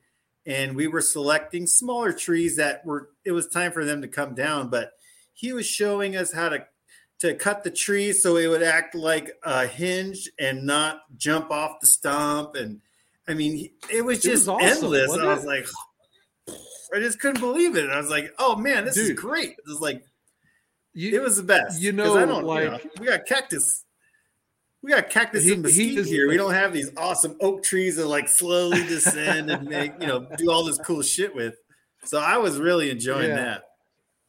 Yeah, he was an awesome So guy. Forrester, his actual name is Fleshauer, but he works for the state. He's the head forester for this area that we're in for the conservation department. And he grew up in Indiana. He's a freaking forestry nut. And the thing about him is, like, when the big fires are going on, that's like what he lives for. And so he goes out. He's right in the middle of those big old nasty forest fires. That's when they feel like they're like fulfilling their purpose. Them guys. And so you'll see these guys out there that haven't had a bath in like a month, that are out there in the middle of the ash, and they're all black and dirty and hot and sweaty, and they got all that fire clothes on. He's in the firebox. He's in it. You got this old nasty old shitty tree that's all rotted out from the bottom to the top, and he calls it barber chair. That was hilarious because I had him cut a tree down for me here at the house that I thought was going to barber chair. But like, he'll tell you exactly where that tree's going to fall. And I mean, to the millimeter, he'll drive a nail with it. And it's just really cool to watch that all come together. That is so impressive to be standing just in an average, I'm just out in not deep forest, but you're just out amongst the trees. And then he'll just sit there and start turning around and telling you what's in front of you. And you're all like, what? Okay. And as soon as he points it out, you're like, oh, I see that. Oh, I see that. Yeah. Okay. And, you're constantly trying to learn, and here is a tree guy telling you the health of the trees, the state of the trees, and the condition that the wood is in. So all of that resorted back to burning this fire, getting that smoke, making that barbecue. And, Mike deals with the fires and the health of the forest as things progress. But again, that it's still a fire, bringing it back to the efficiency of it and what you're doing and the pride in what's happening in that cooker, what you're trying to get done. Not to fanboy out on that stuff, but I mean, if you're going to do shit, you might as well do it as it is, So on the podcast, the Pitmaster Secrets podcast on iTunes, or some of these old YouTube videos here, you can find them on my channel. True story. I actually have been burning ash for like years, thinking it was hickory, because mockernut hickory and ash look identical to me. I am colorblind, right? So, I mean, they look freaking exactly the same. And anyway, the only difference is the thickness of the bark to me. So anyway, I was unloading a bunch of wood there at the shop. Matter of fact, we literally had, in the meat missile, we had the best smoked sausage, summer sausage ever, right? It was the best. I mean, still to this day, like, songs are played in heaven when we talk about this sausage, right? And then we talk about the rest of the sausage because, like, we made a bunch of sausage. We make 100 pounds of the whack for summer sausage, and we had like 3 other really good 300 pounds of sausage after that one. And on batch number, like 400 pounds, like the 4th time we did 100 pounds, we're sitting there in front of the shop at the meat missile. I'm unloading wood out of my truck, and he says, "You're burning ash?" And I was like, "That's not ash. I cut that down myself. That's hickory." He's like, "I'm a forester, and that's ash." Yeah. I felt like that tall, man. I was like, "You're right. I'm not going to argue with you. I'm an idiot. No. I'm sorry." You don't my argue report with card Mike. came back with an F. So I just I was like, he said, "No, that piece is hickory, but all the rest of it is ash." You got to eat some shit sandwiches to get to the good stuff now and then. Oh my gosh, dude. It was hilarious. So I did a podcast about it, how to tell the difference. I had to own up to it. Go listen to that on the Pitmaster Secrets podcast. There's a lot to it, man. I mean, it's you can go to the big box store and plug in your pellet and just set it and forget it, and then come back and it is what it is. Or you can dive all in and burn the wrong wood and burn the wrong fire and throw away some meat and figure it all out till one day it just happens. Dude, and then it's just something about that perfect cook, and your family is sitting there eating it and they're staring at you like, okay, you did it this time. This time you actually did it. It's like, yes, that's what we're trying to achieve right here every time, It's very rewarding to get to that, even if you only hit that once in a while, just to really have that. It's awesome. Yeah, it is. Oh my gosh, Aaron, we went over 2 hours. Can you? All right. Guys, I super appreciate everybody that joined in and watched this thing here. Man, we got a lot of comments. I'm super excited about that. Make sure there's no questions left up in here. No questions I see. So guys, one more time, if you don't mind, get on over there to there's a link in the description wherever you're at, all the way up until March 18th of 2022. You have an opportunity to enter this giveaway we're doing. It's $4,000 worth of welding stuff that I've scrapped and saved and beat my head against the wall trying to come up with. I'm going to give every freaking bit of it away to 3 lucky winners.